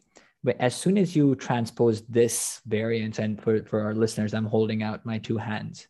As soon as you go towards crypto, it becomes this, right? So we saw this with Bitcoin recently, where it just skyrocketed, right? It went up to 50, 60K and then fell back to 40 or 30 even. And I'm not sure where it's at right now, but I'm not a crypto investor, for the record. So I don't know. I don't monitor. Me neither, for the record. So But I have no clue what's going on. But when you hear about these things, you are tempted to look into what happened. And it's a classic pump and dump. You try that in the market, and the SEC is going to be banging at your door to understand what really happened, right? You are protected. Your interest is protected.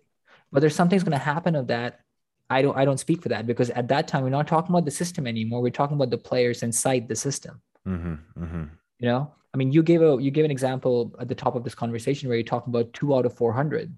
That's not the system's problem. Sure, the system has enabled it to an extent, and there are loopholes within the system. The system isn't perfect, right? But it's the players within the system that are causing this, or not causing it in some cases. So again, chaos, order. Where do you find your balance, right? And it's individualistic. It's not as simple as just transposing that. Yeah. Where I find your view particularly challenging for me is that you are not advocating for a system for all. You're advocating for a lack of a system just for yourself. And I cannot argue with that at all. But to find land, to find a country where you can exist independently within your own system, that is a challenge, because not a lot of countries offer that. I believe that's exactly what this country was supposed to be, though, brother. You see my argument? Like, I believe the American Constitution and Bill of Rights are like basically the most anarchistic document like probably ever to have been written up to that point in time. In essence, most, you know, for official government like documents, you know, to say that every person is totally and completely autonomous and free, you know, I mean, that was the gist, right? Like, that's what they were trying to get across. This is America where you rise and fall by your own accord. And that's not to say we should abandon one another to die in the street of starvation if you don't rise. It's just to say, like, this was meant to be a place of autonomous individuals in some form of nation, but it was always meant that the government was supposed to, the only thing they're supposed to protect us in terms of like They're supposed to protect our rights. They're not supposed to protect us from all danger and all like mishap and misfortune. The world's a fucked up, dangerous place. So, I mean, it's just like, that's the slippery slope to me when we start thinking that like problems can be solved from the top. Like, I just think it's flawed thinking, and I could be wrong. Like, you make me wonder at times. Like, you make a good argument and like whatever, but you're not too firm in your opinion either. I like that you respect where I'm coming from here. But I truly believe that it's that in the terms of like, is this putt or is this golf? Like, we're playing a long game overall. And I just don't think it's a good thing to have the faith that leadership and sort of judicial process and all that stuff is going to solve anything for us. I think, like you said, I'm not advocating to destroy the system that exists. I'm not telling anybody else how they need to exist. I just want to be left, to be able to do what I want to do. As long as I create no victims, like it's become so much more difficult to be a good law-abiding citizen. That's just undeniable. You could be stopped, and asked for your papers in a lot of places now. That scares me. I don't like that shit. I'm all about like, tell us the positives and negatives of any given medicine and let people make their minds up. The best you can hope for is to like be convincing and get as many people on board as you can hope. But the second you force it down people's throat, you're doing something so fucking immoral. Just like I think it's immoral to make like decisions on high that affect the whole economy below. I think it's immoral for any person to take that authority under their own hand and assume that they have the right to do that. No, you're playing with nature. I believe there's no difference between an ecosystem and like a free market economy. Does that make any sense?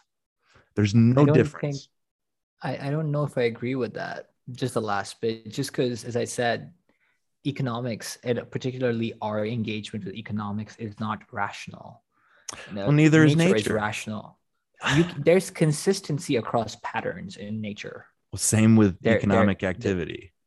There's consistency across patterns. You can't expect people to act individually rational at all given times. But if you take the broad view in economics, people respond to incentives. There are patterns at play, and there's infinite possible self-organization possibilities. That's what the open free economy is. That's, are you familiar with the term agorism? Like, it's kind of, I mean, the idea of the agora, like the free and open market, if left to its own devices, like that is the economy viewed from an ecological point of view. Like, we are all just in this interconnected, infinitely complex web. And when people think that they can set rules for that web, all they're doing is making it weaker, I think. Interesting. Yeah, I don't tend to agree with that. I don't tend to agree with the premise, let alone what followed. How do you think all this shit? How do you think we invented all this shit, man? Like, no, I mean, again, I'm not saying that's completely untrue. I mean, templatively, you are not wrong. You can find patterns, right? Mm-hmm. But within the patterns, there's discrepancies, right? I get your argument. People are not as predictable as possibly the nature, the organism that we observe. But I think it's not so different. I don't think it's, I think we kid ourselves to think we're that much different than sort of our animal neighbors, and that's just a whole nother discussion, really. But think about this. Maybe we're not that different, but we are different for different reasons. Mm-hmm. Right? So sure, you could pick out two individuals. Let's say one is from South America, one is from Africa, right? If you map them out in a piece of paper for one particular economic decision, they probably made the same decision, but the reasons why they arrived at that decision could be very different. So what we're looking at is the bottom line, right? But the consequences or the reasons why they arrived at that decision could be drastically different. And then that's a pipeline of the economic system. So they had n number of options, each of them, let's say 10. So they were limited in terms of their choices. But the factors at play beforehand in the value chain could be very different. So we're discounting the complexity of the economic system in comparison to the ecological system, I think. I think you might be discounting the complexity of the ecosystem. It could be, because I don't know much about the ecosystem. I mean, again, this to me is one of these like human sort of like we've become a bit arrogant in terms of our relationship with nature. And A bit. that's my belief. And it's kind of like when we observe the ecosystem, right? Just you could use like, let's use the example of like Darwinism, right? And the evolution of that idea. Okay. So Darwin himself, wrote down this fairly rudimentary explanation for what he believed to be the, evolution by natural selection, right? He got it pretty damn close. I'd say he was 85% there, but we built upon what he kind of laid out. And it's like, well, he was obsessed with the idea of competition, because at first glance, it looks as if everything is in like tooth and claw, like intense competition all the time, survival of the fittest, dog eat dog. There's always a bigger fucking fish, because that's the obvious interpretation with the tools of of the day. He had binoculars, he had microscopes, but like he didn't know anything about soil life and fungi and mycelium networks and the exchange. Like this is stuff we've learned, in terms of these ideas of co-evolution, like cooperative evolution, sort of mutually beneficial exchanges between organisms, fungi and tree roots exchanging nutrients under, in the soil for a mutually beneficial, relationship. Like that is incredibly complex. You can take a square foot of soil and there's millions of organisms, and hundreds of thousands of different types of organisms. And it's just like, we don't see all that with the naked eye, but it's all going on. Just like we don't see with the naked eye when we're making decisions from above in terms of economics, how that's going to play out for all, shall we say, the lower life forms, as much as I don't want to say it that way, but like the people on the ground. The complexity of the black market is fascinating to me, right? Illegal transactions. How does that all go down, right? It's all self-organized and there's incredibly high risk. So there's discipline, but there's also this element of chaos. And why do people do it? Because there's a need, because there's a niche, because there's a role to be held that no matter what we try to do, that role always exists in our economic ecosystem. Isn't that sort of a classic short-termism story though? What, like high risk, high reward, black market, dangerous? Well, I'm just making the argument that like niches in our ecosystem and niches in our economy operate the same way. Like if one is left open, you might get something that fills that niche that you don't want, let's say, like a criminal or like an invasive plant. And it's because the ecosystem is disturbed. There's a million metaphors I could draw, but I believe that it all operates on the same. It's like there's this word, and maybe that word is God. I'm not sure, but I can't come up with the right word for it all, right? The craziness of it all, the craziness, the chaos, the order, all of it combined. I think something has us working and moving and doing stuff, and we don't fully understand it, but it's all self-organizing. And I just don't like when people try to take more power than God gave to them and it, and enforcing it on others. I think that's where I draw the line. That makes sense. Yeah, that's the logos almost, isn't it? Like the divine creation, and everything we draw from that.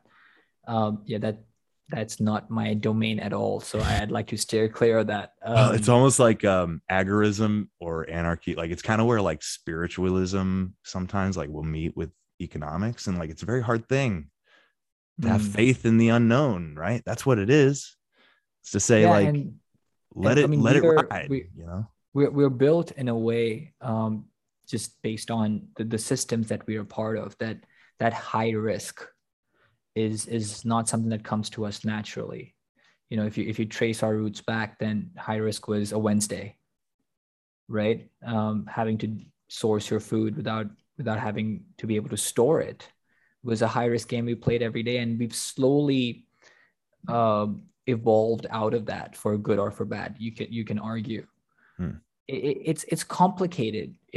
And more than complicated, it's complex, right? So there's various possibilities. That means it's complex. Mm-hmm. And complicated means that the way possibilities travel across each other is affected by many different factors, Mm-hmm. right? So I'm not trying to argue that economics is more complex or complicated than ecology at all. Mm-hmm. What I'm trying to suggest was that human interaction with economics makes it extremely complicated across the value chain. Mm-hmm. You know, you insert or remove something as simple as a voluntary sales tax, and the data goes all wonky. Sure. I'm a student of data. For me, it's the central factor of making decisions, or building upon decisions. Sure. Sure. You know, I cannot otherwise. I'd be in the blind. Previous policy doesn't matter to me. I have nothing to do with that. What another Mm-hmm. country might be doing, or yet another state in the same country might be doing, none of my business. I need Mm-hmm. data on the people and on the lives that will be affected directly, human or otherwise, right? And economics is something that I understood from a distance.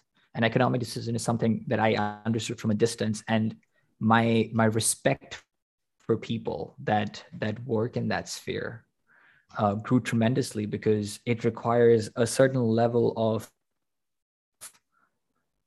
understanding of human beings, which is not required elsewhere. It just isn't at that level. Yeah. And maybe that's one of the reasons I tend to respect it a bit more than some of us. Yeah. I suppose it's not that I respect it. Like it's impressive that economists can kind of predict and I don't know. I mean, you got to have a hell of a brain, but again, I would almost argue it's almost just arrogance to say that we can understand fully. Like, I think it's just so much, all of it is so much more complex than we Mm. give it credit for. That's why I don't like dumping $7 trillion or whatever we dumped into the economy kind of like haphazardly. I don't know if that's the best word to use, but it's like, I believe we doubled the deficit in like 2 years Wasn't time. efficient. Yeah, it wasn't efficient. I think both of us can And sitting here. most of that damn money funneled right back up to the top, to the wealthiest among us. Like, so how am I, again, I'll ask again, like, how can I have faith in these central planners when, it's like this past 2 years, oh, we're going to, help out everybody. We're going to prop up the economy. It's like, no, you just propped up Jeff Bezos when you boil it down. Like, I don't care what your intentions were. Let's look at what happened. You're talking about data. Like, I agree. Let's look at the data, but predicting and like reflecting are two different things. Let's give up on thinking we can even predict, because I think that's a dangerous game to play. It's like people are have you heard about how they're trying to bring back the woolly mammoth? Yeah, I think I was the one who mentioned it to you, didn't I? Yeah, you did. I had already like seen something about it, but I read into it a little bit more, right? Mm. And the argument is like, we could have a positive influence on the Arctic tundra because woolly mammoths are what you might call like a keystone species. They have a very huge impact on the food chain, right? Like and part of the argument is we're trying to preserve elephant genetics because elephants are rapidly going, extinct. It's all like good intent, Yeah, good intent. But as we all saw in Jurassic Park, like bringing shit back from the dead, could be fucking bad. I don't know. And it's not to say Jurassic Park knows anything about what it's talking about, but I would argue it's just like that's another example. We're playing God. We're trying to the human brain is pretty good at playing out potential scenarios, right? Like running simulations in your brain to make the best possible decisions, right? Like if this, then that. That's what our brains are designed to do, but not on a global scale and really not on an ecosystem scale, even though we're getting better at that. Like the the the world of gardening has developed quite a bit in the last 10,000 years. It's a pretty short amount of time. It really hasn't developed a whole lot more in the last 200 years than it did, everything up to 200 years ago. Like we have learned a lot about gardening and about botany and about plants, but we're still just scratching the motherfucking surface of what there is to understand about ecology, the systems, the dynamics at play. That is something we're still infantile in our knowledge about that. And I would argue we're probably infantile in our knowledge of economics equally so, because I think, again, they're essentially very similar studies. It's the study of complex systems. And I couldn't agree more. I think ecologists are inherently humble, generally speaking, because I've said it's known as being more or less a observation based science more than a experimentation based science. It's not to say there aren't experiments that can be done, but when you're dealing with ecosystems as a whole, there's so many variables at play. You have no way of predicting or even controlling or measuring the result of any given input, right? Because you don't know if it was a direct result or what. It's the same with economics, I believe, where you cannot control for enough variables to effectively and really safely manipulate things. It's not a good idea. Manipulation. Let's sit back and observe, and let's glean understanding through observation and through maybe small interaction. But to do large scale experimentation on whole ecosystems or whole economies it's just a real dangerous game to play. I'm not saying you can't maybe win the game, right? If we're talking game theory, no, it's suicidal. But it's dangerous. And, yeah, it can backfire in a very bad way. And I suppose economists, I do agree with you. There is a certain bit of arrogance, I suppose, maybe because they control more than what ecologists have had to say so far. And you're right. I think that the tide is shifting at a slow rate, but slowly but surely there is a bit more focus on, okay, what are the environmental effects or what are the effects to our general environment, right? Of decisions like that.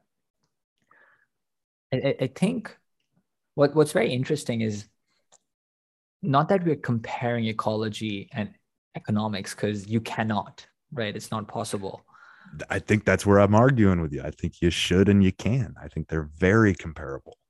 I think there's a relationship between them, but to compare them on paper academically is going to be a bit of a challenge, right?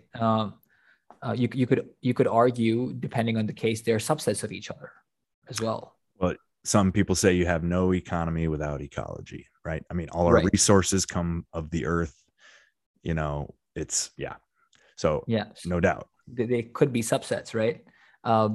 What's interesting to me is to think about the relationship that they each have with technology, because economics struggles, as you were talking about gardening and the advancement that we've made over the last 10,000 years, and then the rate of advancement slowing down in the past 200 years. I think the same can be said of economics. And particularly when you look at something like technology, which is this behemoth in the way it affects how we think, what we do, how we do. All aspects of earthly life get affected, right? And I wonder if that will play a key role in shifting this tide one way or the other. Because and this sort of brings me back to my point, because ecology is easier in my, I don't want to say easy, is ready to be understood more than economics is ready to be understood. You might be right. There might be more chaos involved, or however you want to describe it. Yeah. Yeah, because nature has put systems in place and rules in place that nature abides by. Mm-hmm. It's only because of natural disasters, which one could argue are a part of that structure and that system, that some of these rules get rewritten for a particular ecological sphere that is a subset of the larger ecological sphere. Mm. But economics and human beings aren't that. We are a lot more vulnerable to things around us. I think that's been made very clear in the last 25 years, at least since I've been on this planet. I suppose one thing we're vulnerable to is bad ideas. You know, that's not really something that you have an analog for in nature. There's no such thing as like a viral thought necessarily. We're vulnerable to ourselves. Mm-hmm. You know, I don't know of many parts of the ecological sphere that are vulnerable to themselves. As far as like potential for suicide, or do you mean any? Yeah, potential for suicide, potential for making decisions that are like really bad for us. Yeah. You know? Yeah. Yeah. Um, Well, I see. nature is smarter What than if, us. what if, it's just a thought, but like, what if the reason we are more prone to sort of irrational behavior, shall we say, is because of our separation from nature and from the ecosystem? Ooh. And what if the reason for our economic sort of troubles, right, our instability, the business cycle, the boom and bust, what if it is because we are generally unwell and generally unhappy and generally making poor choices? And again, like, I think we have faulty thinking on certain things, and maybe part of that is thinking that human beings like are today what we should and should be, could be, were. Am I making sense? I'm on a bit of a tirade here, but what if our separation from nature has turned us into something less rational, and therefore the more separated we become from nature, the worse our economic outlook gets? I think that's a rational argument in itself. I think they're inextricably connected. The health of the ecosystem and the health of the economy. Yeah, like that's obvious. That's obvious in the long-term view. If we don't have health in the ecosystem, how can we live healthily on the planet? You might put all your chips on the side of going to Mars. That's not me. I'm not talking to you, Ashwin. I'm talking to the listener there. But it's like, I just like, it's just a thought, man. It's like, you're right. People are unpredictable and people are dumb sometimes, and we do terrible things. But I think it all goes back to when we walked away from the Garden of Eden. Like, I take that biblical story very seriously as a pretty intense metaphor of like the tree of knowledge being this, like, it wasn't so much that we couldn't have knowledge, but when you eat of it, when you it's like they separated, they broke the one rule God asked them not to break, and that was trying to understand the world instead of just enjoying it. It's like, that's a powerful metaphor. And there's so much symbolism with the serpent, not just in Christianity, but in every culture. And yeah, Norse mythology has a similar depiction of Eden. I think our relationship to the snake is sort of like symbolic of our fear of nature oftentimes. And chaos. Yeah. The snake isn't always depicted in a bad light, but it's always a complex character. Let's put it that way. And I should know more than I do, but I know that that's a very interesting, like, universal symbol in human culture. Like, the snake Yeah. in the grass. It's like sort of the intermediary between us and Mother Earth, I think, in a lot Yeah, of we still regards. haven't evolved out of that. Our eyesight for Mhm. spotting those movements is still at par, one could argue, compared to the other evolutionary changes our body has been through. So there is some serious motherfucking issues there. So you just said something about like we've evolved maybe from what we were, right? And that's undeniable in some regards, but we're at the same time, like I think we basically have more or less the same DNA from our ancestors. It's Right. the expression, I've come to believe, it's the expression of the DNA that is changing more than the DNA itself. Like I heard this argument, it was a optometrist, or I'm sorry, not an optometrist, a orthodontist. Okay. And he is like, he's being threatened with losing his license for some of the shit that he's published and talked about, because he's basically arguing that like crooked teeth is a symptom of bad diet more than it is like a shift in genetics. Like the premise of all orthodontia, like understanding, is that we've kind of lost the genes for good teeth. Like it's a crapshoot based on your genes if you get straight teeth or crooked teeth. But it's like, no, like we all have genes for good teeth. There's an environmental element at play here where we're feeding our children soft food, like not just when they're infants, but like for their entire childhood. It's all macaroni and cheese and shit. It's like we need like raw food and raw vegetables and like chewing on them ham bones and shit to develop healthy, robust jaws. Like his argument is that every person has the ability to retain their wisdom teeth if they simply eat like a reasonable whatever a human diet, like a more Textured diet.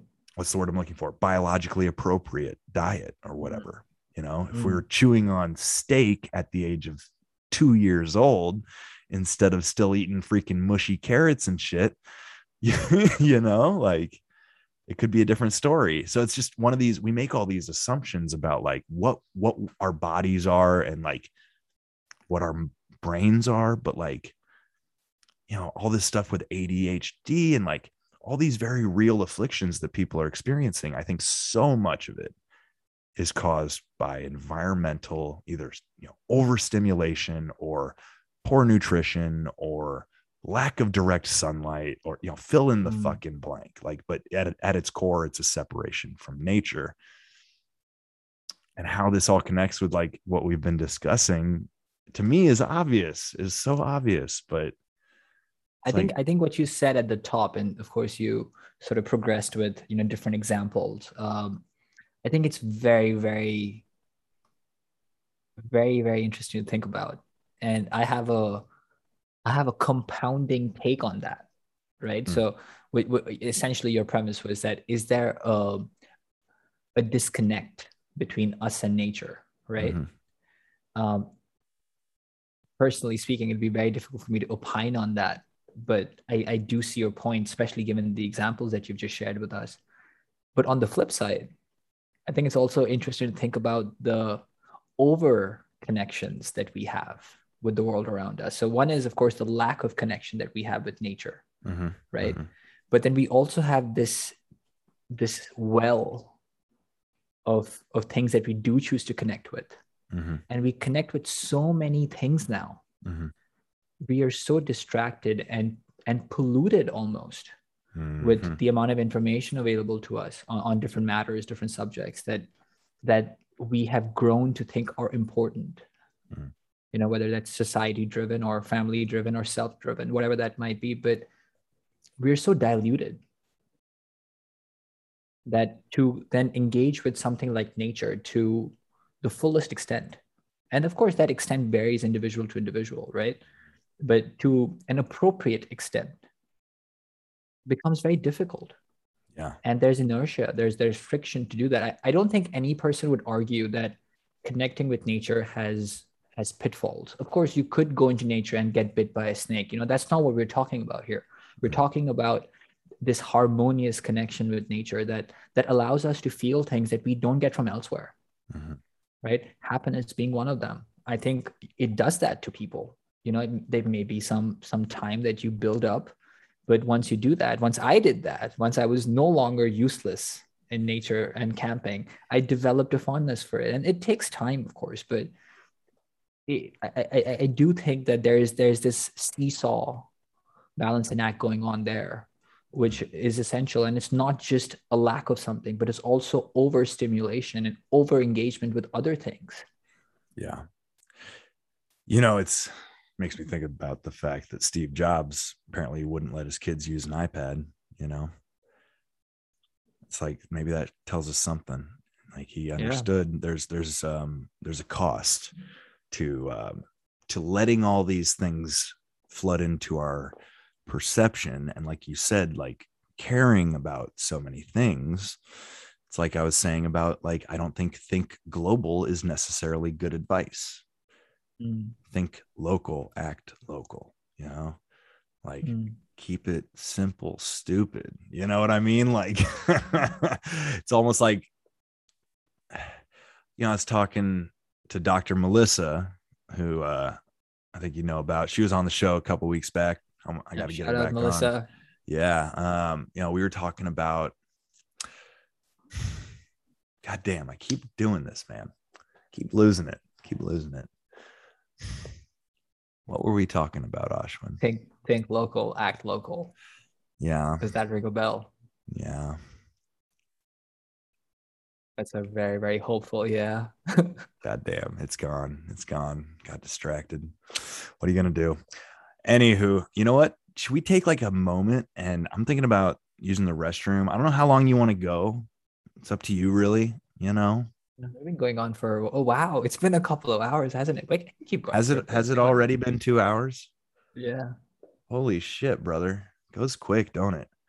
Yeah. I mean, it's not like we're gonna fix it. It's not like we're gonna solve it here, but No, but this is it, right? This is think local, right? Mm-hmm. And we have the platform now through technology to perhaps give encouragement, or at the best, ignite some thoughts in people that listen, people that talk, that can then go on to do great things and things that are sustainable. So for our listeners, the whole idea behind this conversation was to distinguish how to strike a balance between short term and long term, and I mean, we haven't quite done that, but I think it's very important to start considering that in our decision making, and I tell you how I know exactly how we strike a balance. We listen to one another, between short-term and long-term goals, right? That's what all this shit is about. That's what all these arguments are about. How do you fold that in with the idea of competition? Well, I don't know if that's exactly what I'm saying. I'm saying that it's really just, it's a shame that we're so polarized. And I know everybody agrees. It's a shame we're so polarized. So finding a balance, how do we somehow navigate this crazy world together? The only thing we can do is listen to the other points of view and understand that they might have some validity, even if we've been programmed to hate one another for pretty like shitty reasons. Am I making sense here? It's like, if we're ever gonna sort of come to that balance of addressing short-term problems but not losing sight of long-term, the long-term direction of things, we will never do that by shouting each other down and assuming that I'm on the right side and they're on the wrong side. And, it's like, we're both on the right side. We're both on the wrong side. What is going on here? Let's just talk about it, which is easier to do with you than a lot of people, because you think about things in sort of a nuanced kind of way. You have your values, but you're not so goddamn entrenched in them that you can't like discuss. And I don't know how we like spread that attitude of like open discourse and respect, right? Like it's all about respecting each other. But I don't know I how have a to possible solution for that yeah, actually, yeah. and a solution that perhaps a lot of people can can try. You know, for me, this came out of trauma. You know, I was not always like this. Hmm. And for me to, I mean, you've known me for a long time and you've always known that I have a huge ego, right? Hey, Like, you said it. yeah, it needs another car No. seat, doesn't it? No, I mean, Uh, no, not too bad, bro. You're pretty good. Yeah, you're pretty now, good. now I am. Now I Yeah, am. yeah. But Go there ahead. was a point in time where, oh my God, Jesus, it was huge. And Yeah. what I always had this central belief that in order to be happy, in order to be satisfied, you need to have a very strong value system that you keep going back to. Mm-hmm. And then trauma happened, and suddenly I realized that I need help. Hmm. And the final push in my life came through an individual that demonstrated to me that no, you don't need a very strong value system. You know, I'm not even talking about a flexible value system. I'm talking about the lack of a value system. Hmm. You don't have to be consistent in life. Just because you made a decision 5 years ago or fucking 5 minutes ago, you don't have to continue with that. And that really freed me Hmm. from shackles and from being consistent, from using that value system as an anchor to make decisions from. And that came out of trauma. Hmm. I mean, what a beautiful gift. You know, of course, it's important to enjoy your ego, and it's important to make sure that others can enjoy it as well, right? A big part of my listening is my ego because I'm learning. It's selfish. Listening is selfish to me. Hmm. And a lot of times I'm thinking to myself, what the fuck is this dude saying? Not basis on our conversation, but otherwise. So it's a lesson for what not to do. Again, selfish, ego, right? And then also be having the power to then guide the conversation. You speak for 5 minutes, I choose where the conversation goes next. Ego, right? But this came out of trauma. And a lot of people, as you mentioned, you know, with ADHD, with PTSD as well, we have so many victims of sexual assault, of harassment, of rape. They all suffer from PTSD.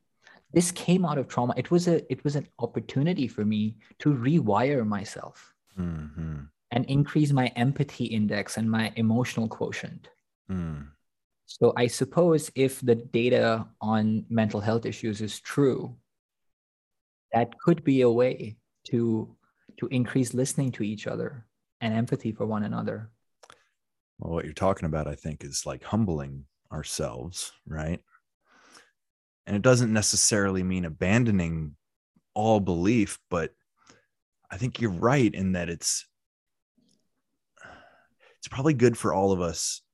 I was going to say at some point, but probably at many points to sort of step outside of our own selves, look back and say, you know, it's like I've come to like appreciate Stoic philosophy. And Mm, one of the big questions in Stoic philosophy is this necessary? mm, Right? Just whatever it is this necessary?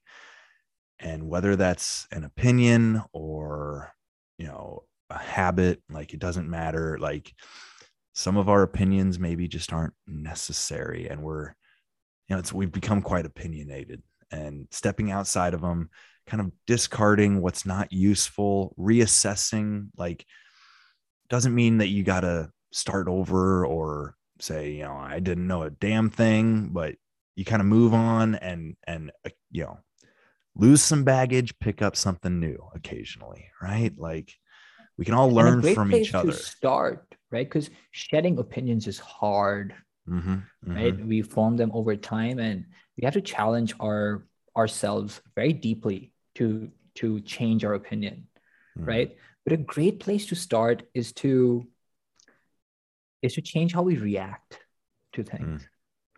sort of noticing how you react. And yeah, Yeah. that's a big part of stoicism too. And I know like with sort of meditation and sort of noticing your feelings, right? Being Yeah. I mean, aware of your feelings.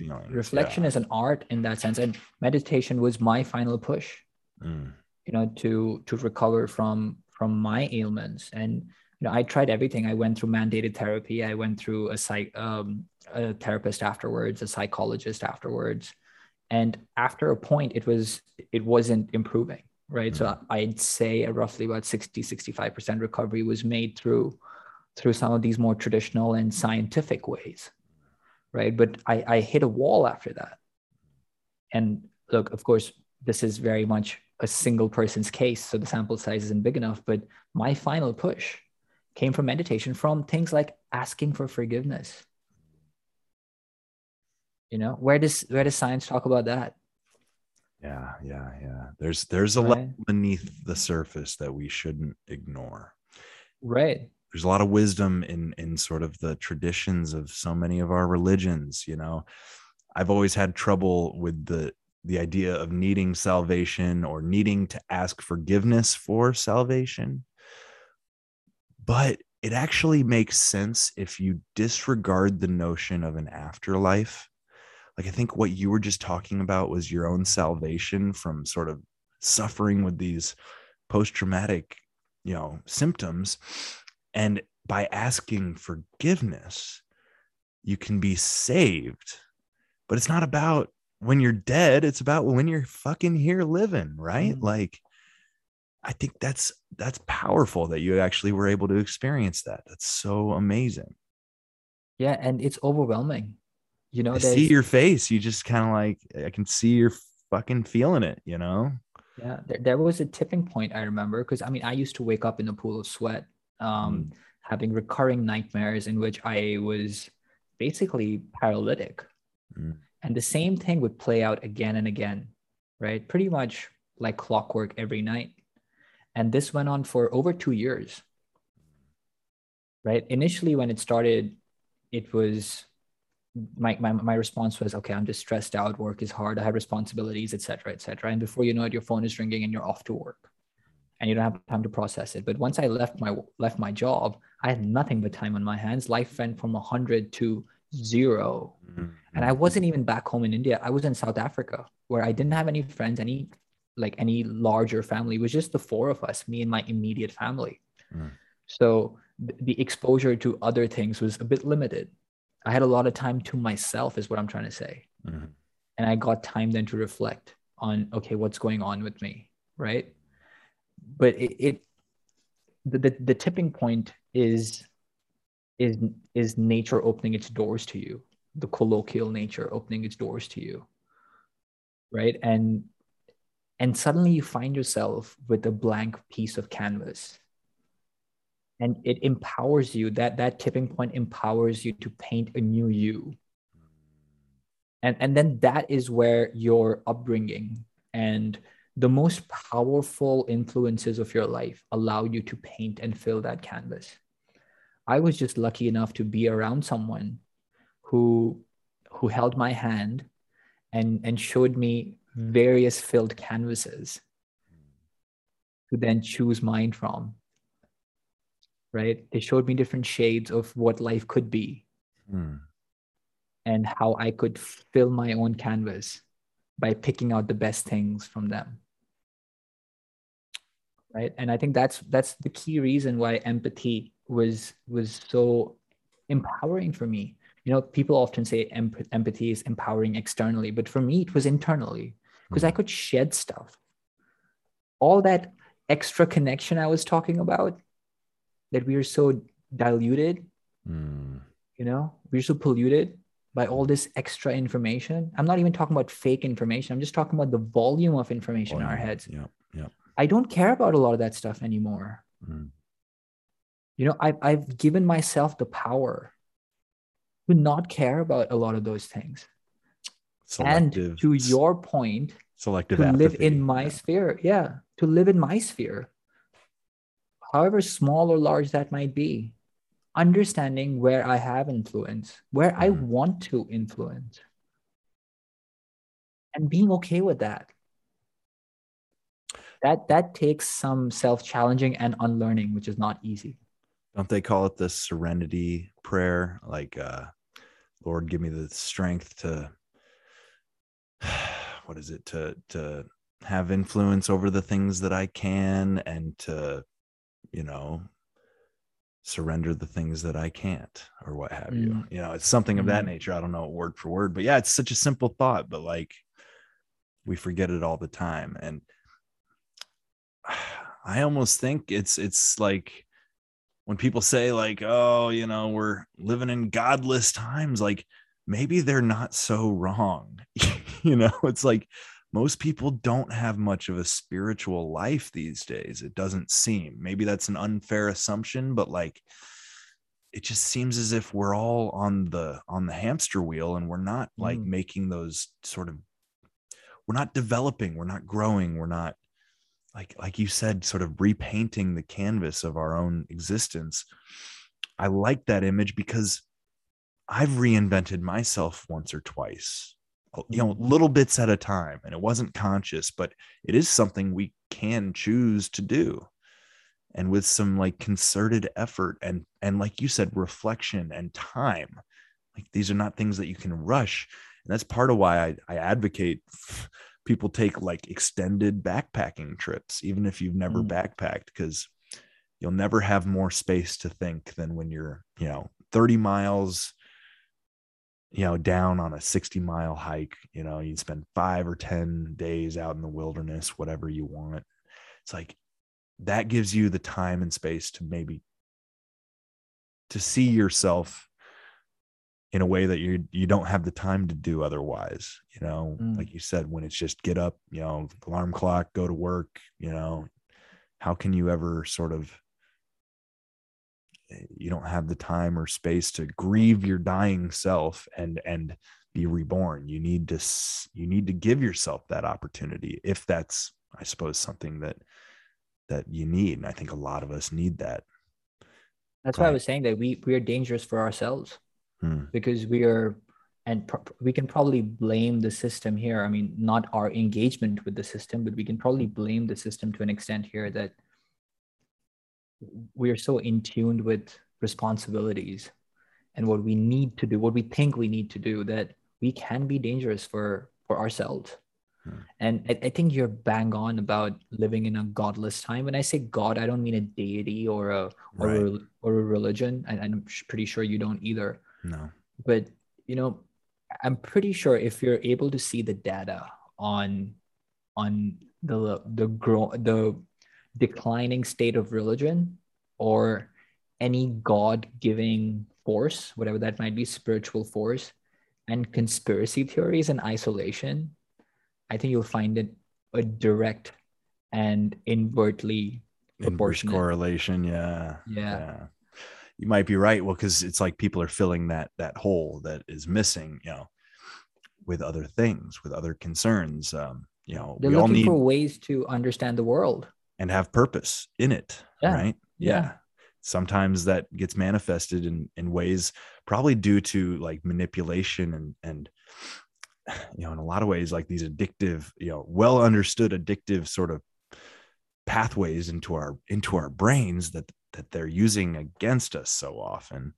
You know, Mm. it's really insidious in so many ways. Like I said, you know, it's like unplugging from the matrix. Like it sucks how true that movie is. It sucks. It sucks, man.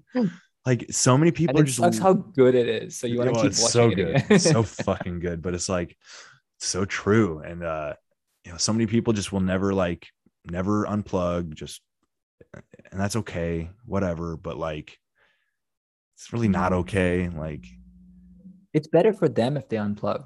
You know, yeah. it's not for us, right? We have nothing to Exactly. gain, Exactly. right? Yes. Yes. Even I mean, though it we can gain as a be, collective, but individually, we don't gain a lot by someone unplugging somewhere. mm, And um, and unplugging isn't even, you know, it's not even that drastic. It's just taking a few moments. mhm. You know, it's a gradual process. You don't slide down a slimy hole somewhere in Zion or anything like that. It's a lot easier than what was shown in the Matrix. Right. Well, and it's like I ain't perfect neither. You know, I do a lot of passive consumption, and a lot of Of course. programming goes into these eyeballs, you know, and it's, even though I'm very like skeptical, like some of it has its influence, good or, you know, good or not. And, Six, yeah. but man, I'm thinking, I'm thinking we're going to need to do this like many, many more times. I hope, you know, maybe like get into, Hopefully the next one could be in person in Thailand. that'd be sweet. But I'm thinking like, you know, this was your intro. This was our like, this is us getting on the same page as friends and like sharing with the audience like what we're all about, I guess, and where we're at personally, and why not talk about the way things are and maybe the way things could be while we're at it. Like that's all this is. Maybe if we have another one here, you know, before long, we'll pick a specific thing or something, but like I kind of wanted this to be an open-ended conversation. So I guess I'll give you the chance. Like, do you have anything else you want to talk about? Any other I mean, first of all, I'd like to say thank you for people who are still listening, because if you Yeah, stuck yeah. around for this long, Jesus Christ. I hope it was um, entertaining. Yeah. yeah, I mean, we went in quite a few directions and we kept it quite generic. So apologies for that. But this was a lot of fun, and thank you very much, Michael, for having me. I'm glad we Mhm. did this week. I mean, most of our conversations do end up like this. You know, we may call each other for a quick catch up Yeah. and some life updates, but this is where things usually end up Yeah. It going. usually So takes a couple hours. So yeah, yeah, yeah. so this isn't anything new or different for us, but yeah, I think this is, as you said, chapter 0. You know, this is the prelude to a very, very complex and complicated topic. I think that can be the title for the show: complex and complicated. Yeah. um and we can keep building on this, you know, as new events and new information comes out, and we can always pick out thematic elements and focus on particular areas to explore in more detail. And I'll probably do some homework in order to facilitate that as well. Sure. Yeah. I mean, I almost think it's good these days. Like, I think people are kind of exhausted with the details in some regards. So it's almost better to like speak in broad strokes at this point in time. Um, yeah, maybe not all the time, but like when you're talking about like kind of difficult things, maybe it's good to just take this kind of tone with it, you know, catch my drift. It would be cool to get into some details, you know, as much as we just kind of like breezed over your experiences and your work. And I know there's a lot more of, you got insights, you've got interesting, you know, interesting points of view. You're a smart motherfucker. I know you're smarter than I am. Like so it's, you know, I appreciate you coming on, man. Like not just anybody would do this for nothing, you know, 2.5 hours, like giving your time. I really do appreciate it. Oh, it was my pleasure, and I'm definitely not smarter than you. We have our different areas of I expertise. You know, if don't you know, start man. talking about gardening, You're I'm pretty gonna clever. You're pretty clever. I'll yeah, just say that. You studied yeah, a I lot mean, harder than I did. I think you're smarter in that regard, you know. yeah, I did study very hard, no doubt about that. But that don't mean shit. You got a You hell know, of a I lot more will. discipline. We'll put it that way. Yeah. Yeah, I'll share this as a parting note. Since we Sure. discussed education, and I didn't really get a chance to share this, and I think a lot of your listeners may agree with this and feel similarly. So, I would encourage you guys to YouTube a conversation between Jordan Peterson and a North Korean defector by the name of Yeonmi Park. Mm-hmm. Uh, this lady is very young. She has just finished her undergrad, but she did 8 years of undergrad. So I'm guessing she's in her mid 20s. She wrote a book recently called In Order to Live. And the conversation revolves around that. And it talks about her struggles to get out of North Korea, her whole journey following the time she got to the US, where she went through China, South Korea, and she spent years there. So it's fleshed out in quite a bit of detail, and how her engagement with the education system in these different countries shaped her thinking. And of course, she had to rewrite her thinking because she came from North Korea. Mm. and then her experiences at Columbia in New York. And it really paints a very powerful image of what is wrong with education today in America and in Western society in general. I would highly encourage people to give that a listen. It's about 45 minutes long, if I'm not wrong. And you'd wish by the end of it that it went on for longer. True. Very, very I informative. listened to that too. It was incredible. Mm. Yeah. And I think the gist of the problem is often like that these kind of conversations are no longer tolerated.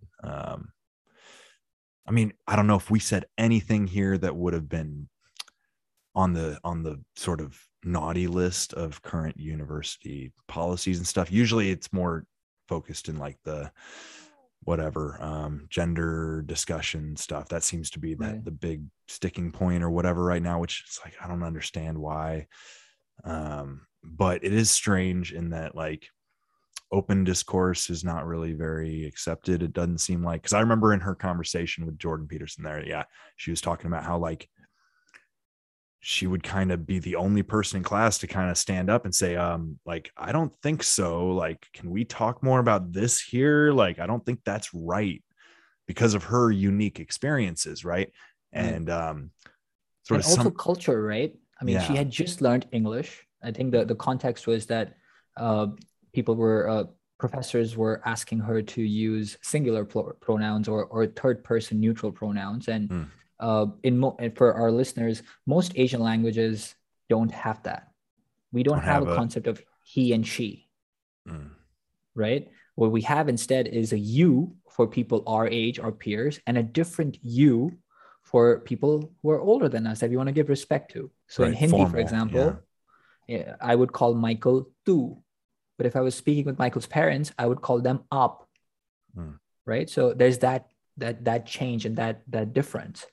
So for someone who's just come to America, who has a basic understanding and grasp of English, I mean, to the extent that she's studying at fucking Columbia, so mhm. of course it's not as basic as we think. Yeah. Pretty. Yeah. Um, yeah, I'm pretty intelligent basic English that she can Right. actually operate in. Sure. And for her to then say that, look, this is a bit challenging for me because this is my background and English is new to me. How do you reconcile that?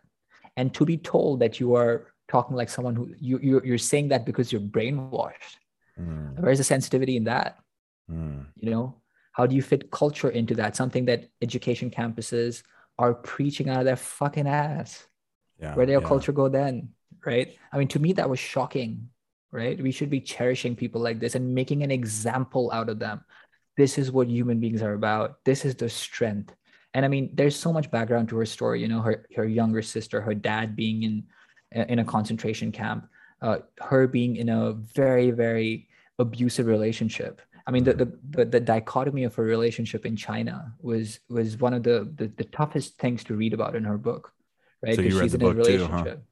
Yeah, because I mean, I had to after that Uh-huh. conversation. You know, Uh-huh. there's a chapter in which he spends time with a Chinese farmer in the middle of nowhere, essentially, and she's there with her mother, right? Mm. And her mother is very sick at that time. So this gentleman is taking care of her and her mother, but also sexually abusing her, Yeah. right? And he's also promised her and is actively trying to bring her dad and her sister from North Korea. And eventually he does. She gets to see him before he passes away, I think, if I remember correctly. Imagine being in that position, right? Mm. And then coming to America, land of the free, home of the brave, only to be told you're thinking like this because you're brainwashed. Because you're brainwashed. You don't know what you're talking about. Just sit down and listen to the approved, the approved curriculum, right? It's like, Yes. yeah, man, not a lot of like free thought in the universities. It's very much Yeah. like, this is what we're doing. And if you don't like it, sit down, shut up. You know, it's like, I don't know if you heard all about IU. IU is one of the first schools to make a vaccine mandate. And, Mhm. it's to me, it's silly because, they had a bunch of parents basically show up in protest. So the compromise they come up with is, if I'm not mistaken, they basically said, well, we're not going to remove the mandate, but we're also not going to ask for any proof. That means nothing. So what is that exactly teaching Yeah. the students, right? What example is that setting? Like It's just virtue that signaling. it's virtue signaling, that it's a rule that is just there for, for the image of having the rule, but they don't, it's like wink wink, we don't actually care about you or whether or not you're vaccinated. This is strictly It to look sets good. such a bad example for young kids, because it tells you that we preach values, but we don't really do anything about them. We don't even actually like believe it. It just seems Yeah. very like, yeah, very sad, very sad. And it's like, it all makes Don't me go to college, kids. Don't go to college. go to Like, trade educate school, yourself. go to Yeah, trade educate school. yourself. Yeah. And Yeah. it's Go. very important to know why you're going for education, right? Yeah. Even if it's to a fancy college or a big college, go there. Not a problem. But please know why you're doing this. Don't do it for a job. Get a job Mhm. instead, right? And you'll find out soon enough what you want to study, what your true area of interests are. But to spend 4 or 5 years at an expensive school, and then to have that hanging over you and being stuck at something that you're just sort of going through the motions with, it doesn't solve anything, kids.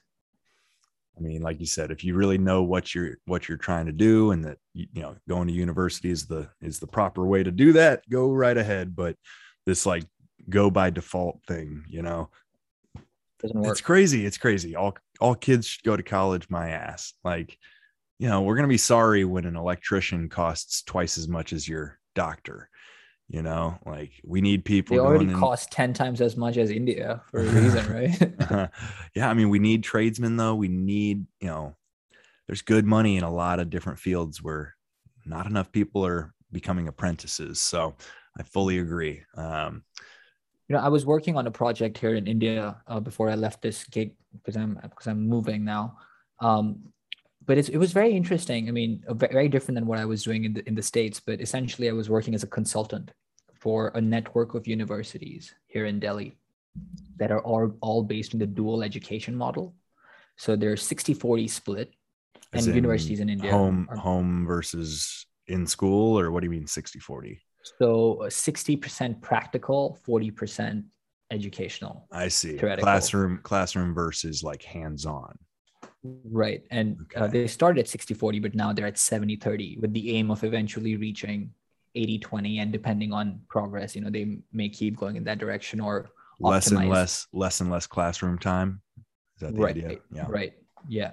And of course, if the data points otherwise, then they'll probably bring it back to 70-30 or 60-40, depending on whatever is the need of the hour. Mm-hmm. But it's based on essentially the German and the Swiss model. Mm. And that's why they brought it here. Of course, India has its own sets of challenges, which make this hard. But some of the results we've seen so far are incredible.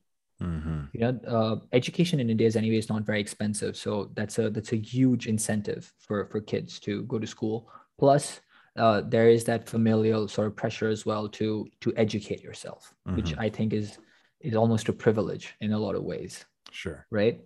Um, but the effects of that we're seeing now, and the innovation coming out of that is remarkable. We have industry linkages where, because these kids have to go have hands-on experience, we need people in industries, right, Mm-hmm. to allow them to learn and make mistakes, and it's a great pipeline for talent for them, because attrition is very high, Mm-hmm. Mm-hmm. right? Particularly for professions who are vocationally trained. So this helps them to keep identifying people and have a steady pipeline in case people are leaving. And at the same time, for the good candidates, they can just absorb them. And that's placement for universities. So it's a win-win situation. And there have been some recent innovations that these kids have come up with. I know these are isolated incidents, but every drop makes an ocean, right? And this is a small network of 6 universities handling about 5,000 kids. Mm. So it is supposed to be small. It's a pilot study at this point. It started with 1, now they've grown to 5, and progressively they've shown better results, not just academically, but also in terms of placements and theoretical application and practical applications. Sure. And now some of the bigger schools are willing to come on board. We got some huge players in industry, in manufacturing, in automotive, even in arts. because there's a lot of folk art that is now being lost. So there are certain organizations that want to keep it alive, whether it's manuscripting, right, or it's performance art. Mm-hmm. India as a cultural beast wants to hold all those things. We don't want to get rid of those. So we brought in those guys as well. I'm sitting here thinking about like, I mean, you didn't see high school here in America, but I'm sure you could Thank imagine it. God for that. You've seen enough Jesus movies Christ. and Yeah. whatnot. But it's like I can't I was help but scandalized. Jesus Christ, some of the hazing that went on. I would not yeah, have I survived that. remember how funny we thought it was, how disturbing you found Dazed and Confused of Yeah, all it was movies. horrible. Just because Jesus. like yeah, because of the bullying and the hazing and yeah. And it's true that it was interesting to have you in the room and be like, this is fucked up, because we're just like desensitized to it. Yeah, and you But it's like, agreed, but you guys laughed it off. but we're like, whatever, hey, everybody goes through it, haha. But no, and it's not as bad as it was like in the 60s and 70s, what they were Of course. depicting. It's Right. like, yeah, that's kind of how it used to be. It's not that way so much anymore. But like my point was, kids are getting out of high school at the age of 18. And just, I believe if you look at it sort of objectively, the fact that, why are we sending everybody to college, or, most kids to college? Well, it's because they're not really qualified to do a whole lot at the age of 18. And why aren't they qualified at the age of 18? They've been in school for 12 fucking years. They're Great question. 18 fucking years old. They are fully mature adults, or they should be. They ought to be, yeah. They ought to be. So we are failing them somewhere along the line there. And I think a big part of it is the lack of hands-on experience. And, the strict, this is classroom learning, this is how we do school. It's like, there are new models coming out that are very encouraging. I mean, Montessori is a big one, but like forest schools, there's a lot of interesting new models, different homeschool curriculums, and like ways of organizing collective homeschool groups. So you have multiple kids, all this stuff. There's a million ways to skin this cat, but we're still like rigidly adhering to this fucked up system that really, it basically leaves kids with trauma and like programming to be blindly allegiant to the state, right? Every day we said, pledge allegiance to the flag of the United States of America. Like, government schools are not actually designed to give you qualified job candidates. It's really still, I believe, geared towards basically churning out passive consumers and obedient citizens. Like, we are taught a small select version of US history. A lot of the shit that we should know about, we don't get taught in school. And it's really, I mean, like you said, I don't know. There's a lot of improvement that could be done, both in universities and in sort of primary school, you might call it. And I don't have much hope that the government's going to fix that one. Truthfully, I really don't. Public schools, like, you get occasional like shining examples, but even they're like not that great. You know what I mean? And I'm afraid to report it's the same here. Yeah. I mean, I went to a really good school, as I imagine you did too. Really well, high rated high school.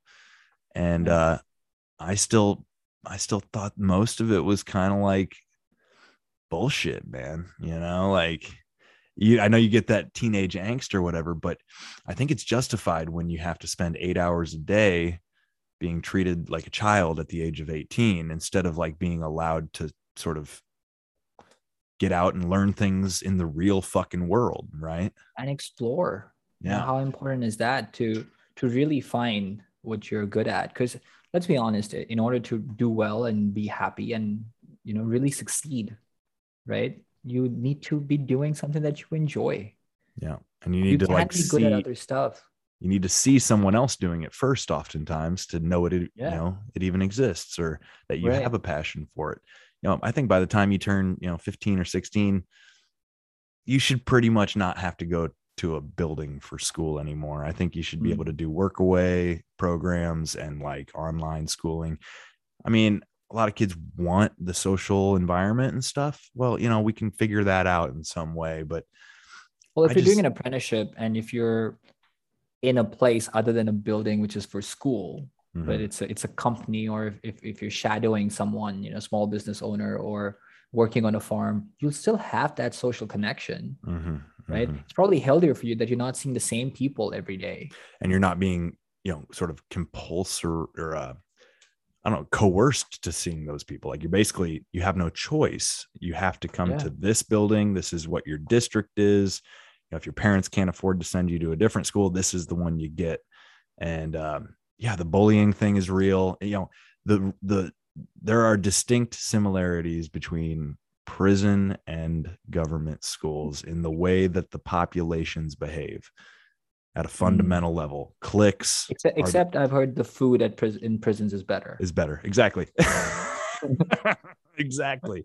But it's like cliques are the same thing as gangs. Like Right. bullies are like the big motherfucker in the shower that makes everybody his bitch, right?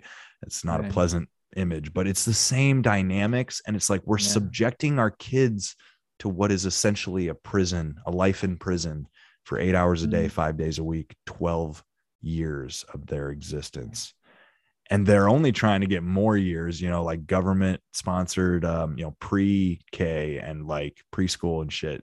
They want your kids starting at the age of 3 years old now, and it's Mm. like, it's because people are so willing to get the free childcare. And it's Mm. sad. It's sad that we're just like kind of letting it happen that way. Like, oh, well, I got to get to work. So guess I'll let I guess I'll let the government take care of my kid for 8 hours, every day. And I'll take no responsibility for what they're learning and encouraging them to learn more. It's like, oh, I just assume the school has it, you know? It's dangerous. and, It's really dangerous. Yeah. and specifically letting the school educate your kids about sex instead of taking responsibility for that yourself, Mm. I think is fucked up. I think a lot of parents kind of do that on accident because they're like, well, the kid went through sex ed, the school took care of it. I'll have the talk with them, but like there is no sort of real open dialogue between It doesn't cut parents it. and kids on the Yeah. issue of sex. And I assume at one point in our human history, we did talk about that. Because you had to explain that to your children at some point. There was no teacher to do it for you. So we've Mm. just gotten so awkward about it that like we abdicate that responsibility like every other to the government. And it's like, it's Mm. no wonder teenagers are getting pregnant. And it's like, maybe we should have told them instead of like assuming the school did a good job with it. This is a whole nother topic or whatever, but Yeah. there's a Yeah. lot of But problems I to me also, with government schools in general. I think no, it'll never be a good system no matter what they try to do. no. I also suspect and cannot help but imagine that a lot of the mental health issues that are surfacing now, Mm-hmm. right, is because of this cookie cutter approach One size that fits does not, all.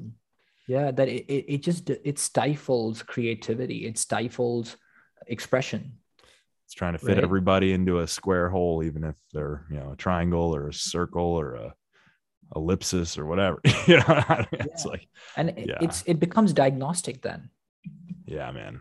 right? Which to me is, I don't want to call it a waste, but I feel that kids are malleable, right? Brains are developing, bodies are developing. And if there are issues that are surfacing, you don't have to go in there and just fix that. You can Mm-hmm. develop other parts of them Mm-hmm. that become so strong and powerful and independent that the issues automatically go down, or as a consequence, or because of that strength that you have created, for them to have the capacity on their own to deal with these issues without having to go through.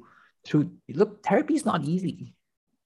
right? Especially for kids. Putting them on medication is worse, Mm-hmm. right? So why not build instead of having to take a a layer of brick down Mm-hmm. and then relining it with cement? Let's build a foundation. Let's continue building on this side so that this maybe weak part of the structure is held by the rest of it all.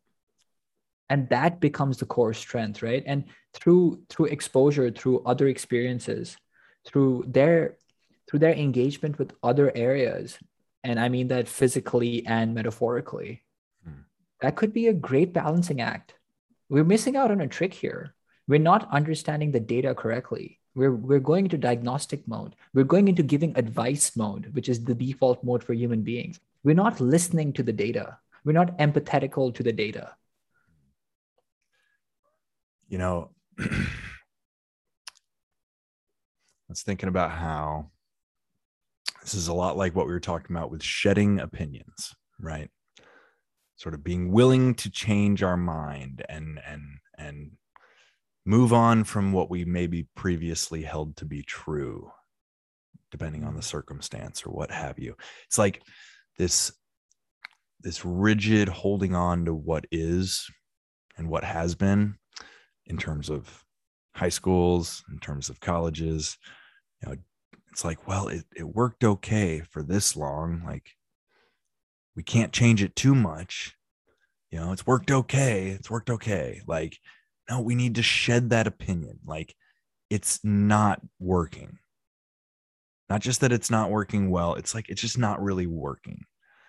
You know, yeah, kids are learning their ABCs, but you're essentially wasting many years of their life with a lot of really kind of redundant and unnecessary sort of programming is really what it is. You could hardly make the argument that it's education. Much of it is training, not education. And so yeah, that's a hard one, man. Like public schools, 9 out of 10 people you ask them with a microphone, and you're doing a survey, it's like, do you think we should give more money or less money to public schools? 9 out of 10 are going to say more. It's like, nah, man, fucking take all that money away. Zero funding. Figure it out, y'all. Like, educate your own fucking kids. I'm dead serious. Like, how about you get a refund check from your taxes that they're charging so that you can, right? Like each kid gets a voucher, right? And each kid gets 10 grand that the parent can apply towards whatever form of education they choose. That would be the charter school model. It's not the anarchist model, but it's at least a happy compromise. If they're going to take property taxes for education, at least give motherfuckers the freedom to choose how that money gets spent and where their kid gets to go. That at least has some level of choice involved. I remember when I came to the US, one of the first things that I found completely baffling was education. Not university, but high school education.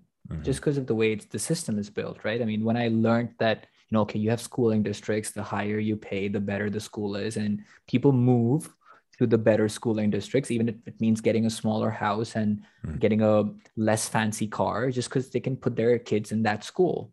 And of course, they pay taxes to then facilitate that. And I just remember thinking that the system is completely skewed, right? How much money you have basically dictates. And this is for public schools. This isn't even for private schools. And I mean, I always thought schooling was how it is in India, that, okay, every school has an application. You put that in, and depending on merit. And of course, there's some pushing and pulling that people do if they have connections. But largely speaking, they're fewer in number, and they're a dent in the full market. And it's impossible to weed out, such anomalies, if you will, but we can help. And I remember thinking that this makes no sense, like the system is deliberately framed in a way where it's not just trying to prioritize certain people, but it's also trying to reduct the possibility of growth for certain people. And when you then start transposing other factors, whether that's race or or other things, it becomes even disturbing, even more disturbing than that. So, I mean, that's a whole different area to get into. But I think the systematic issue with schools is so deep, and it's beyond just education. Mm. You know, it goes into economic politics, it goes into racial politics, it goes into developmental politics. Now it's probably going into mental health politics, because the richer the school, the better mental health they can offer, right? Mm. When I say better, I mean just more resources. That doesn't necessarily mean better. Well, I'm sitting here thinking, big pharma's probably got their finger on the scale too, because the more kids they can pump full of, psychotropic drugs is, that's a win for them. They love being able to prescribe little Johnny on Adderall, because then he never is going to know anything else, and I've come to actually have more and more, like, I used to really be against like prescribing, if not that I have any place to disagree with it, but it's like I was always hesitant to accept like ADHD and like drugs associated with it as a good thing. I think when you're a consenting adult, you have every right to sort of discuss what you think is best with your doctor. And I've come to understand the benefits and drawbacks of these kind of drugs from friends' personal experiences. And so it's like, I am all for people having the ability to do that and to treat these symptoms of ADHD. But the fact that so many kids are getting zombified at a young age when their brains aren't developed even remotely, and it's just the square peg round hole thing. It's like, sit still, Johnny. This school needs you to comply, instead of like, maybe there's a better alternative environment for this child to learn in. We got to make the kid fit the environment. So, go on for hours about public schools. We call them government schools in the liberty movement, because public doesn't quite give the same, it doesn't have the same ring to it. These kids are going to government schools. We are allowing the government to educate our kids. And, I think the propaganda thing is real. I think the blind patriotism element is like very much pushed. And I think blind patriotism is dangerous, so homeschool your kids, I think that's honestly, being in like a homeschool group, like I said, probably what I would do if if and when I have kids. That's what I'll strive to do. I know it's not always easy though, can't. I wouldn't even say homeschool your kids. I'd say give your kids the education that you think will serve them best. That makes most sense for them individually. Yeah. You're Serve right. You're right. Kids. Yeah. If your kid wants to go adults, you got to serve your kids from an education standpoint, whether it's teaching them how to do stuff around the garage, right? Whether it's helping your kids cook, teaching them those skills, No doubt. Whether it's finance, how to manage your bank account. Get your kid a bank account at the age of 10, if you can, if your state or if the jurisdiction you live in allows that. Give them $20-$30 a week, or how much ever you can afford. Ask them to manage it. Sit down on every second or third weekend with them and see. Balance the books. Yeah. Understand, make them understand how money is spent, what is saved. Teach them to save. Don't work on credit as much as people want you to. No one cares about a good credit score if you have savings. It's true. It's better to have the cash. Yeah. Teach them those skills, right? And then let them explore around with those. Learn from your kids. See what they're spending money on. See what they're cooking. See what attracts them in a garage, or indeed when they're gardening. Empower them in that direction, and they'll do well. At least they'll develop well. Everything else just follows, and maybe then get them ready for school if they want to go to a fancy school or a fancy university, or even a prep school or a vocational school or community college. You've given them the skills they need to not find themselves in debt, perhaps. Right. Or at least not waste away that money. I tell you, it's like if your kid's 18 and you hear all the time about, it's like, these millennials, you put a hammer in their hand, the only thing they know how to do is smash their finger. So, I'm one of them, to be honest. Yeah, well, that's just like it's a stupid example, but sort of like the illustration is there that so often 18-year-old kids have very little common sense and very little like usable skill. Life It's like skills, yeah. at that point, like, yeah, even if you did go to school, like the general, like, conventional school system, like you had a few years there to like get a job and like maybe gain some skills, even if it's just customer service or what have you. But it's like, I don't think that's happening all the time. And I'm almost embarrassed looking back at how inept I was at the age of 18. And you think about like human beings of days gone by that had probably slain like 6 mammoths by the time they had their 18th birthday, right? It's like, I mean, I'm being a little ridiculous, but it's like, I fully Then you met believe me and you're like, okay, I'm still better off than some people. this motherfucker can't even open a juice box. Like, hey, it's not a juice box, it's a Capri Sun. yeah. I had to poke the straw for him the first couple times. Poor guy. Then I found Caleb, who did it for me every time. I almost burnt your house down once. I don't know if you remember that. What, when you came over for Thanksgiving, or what time?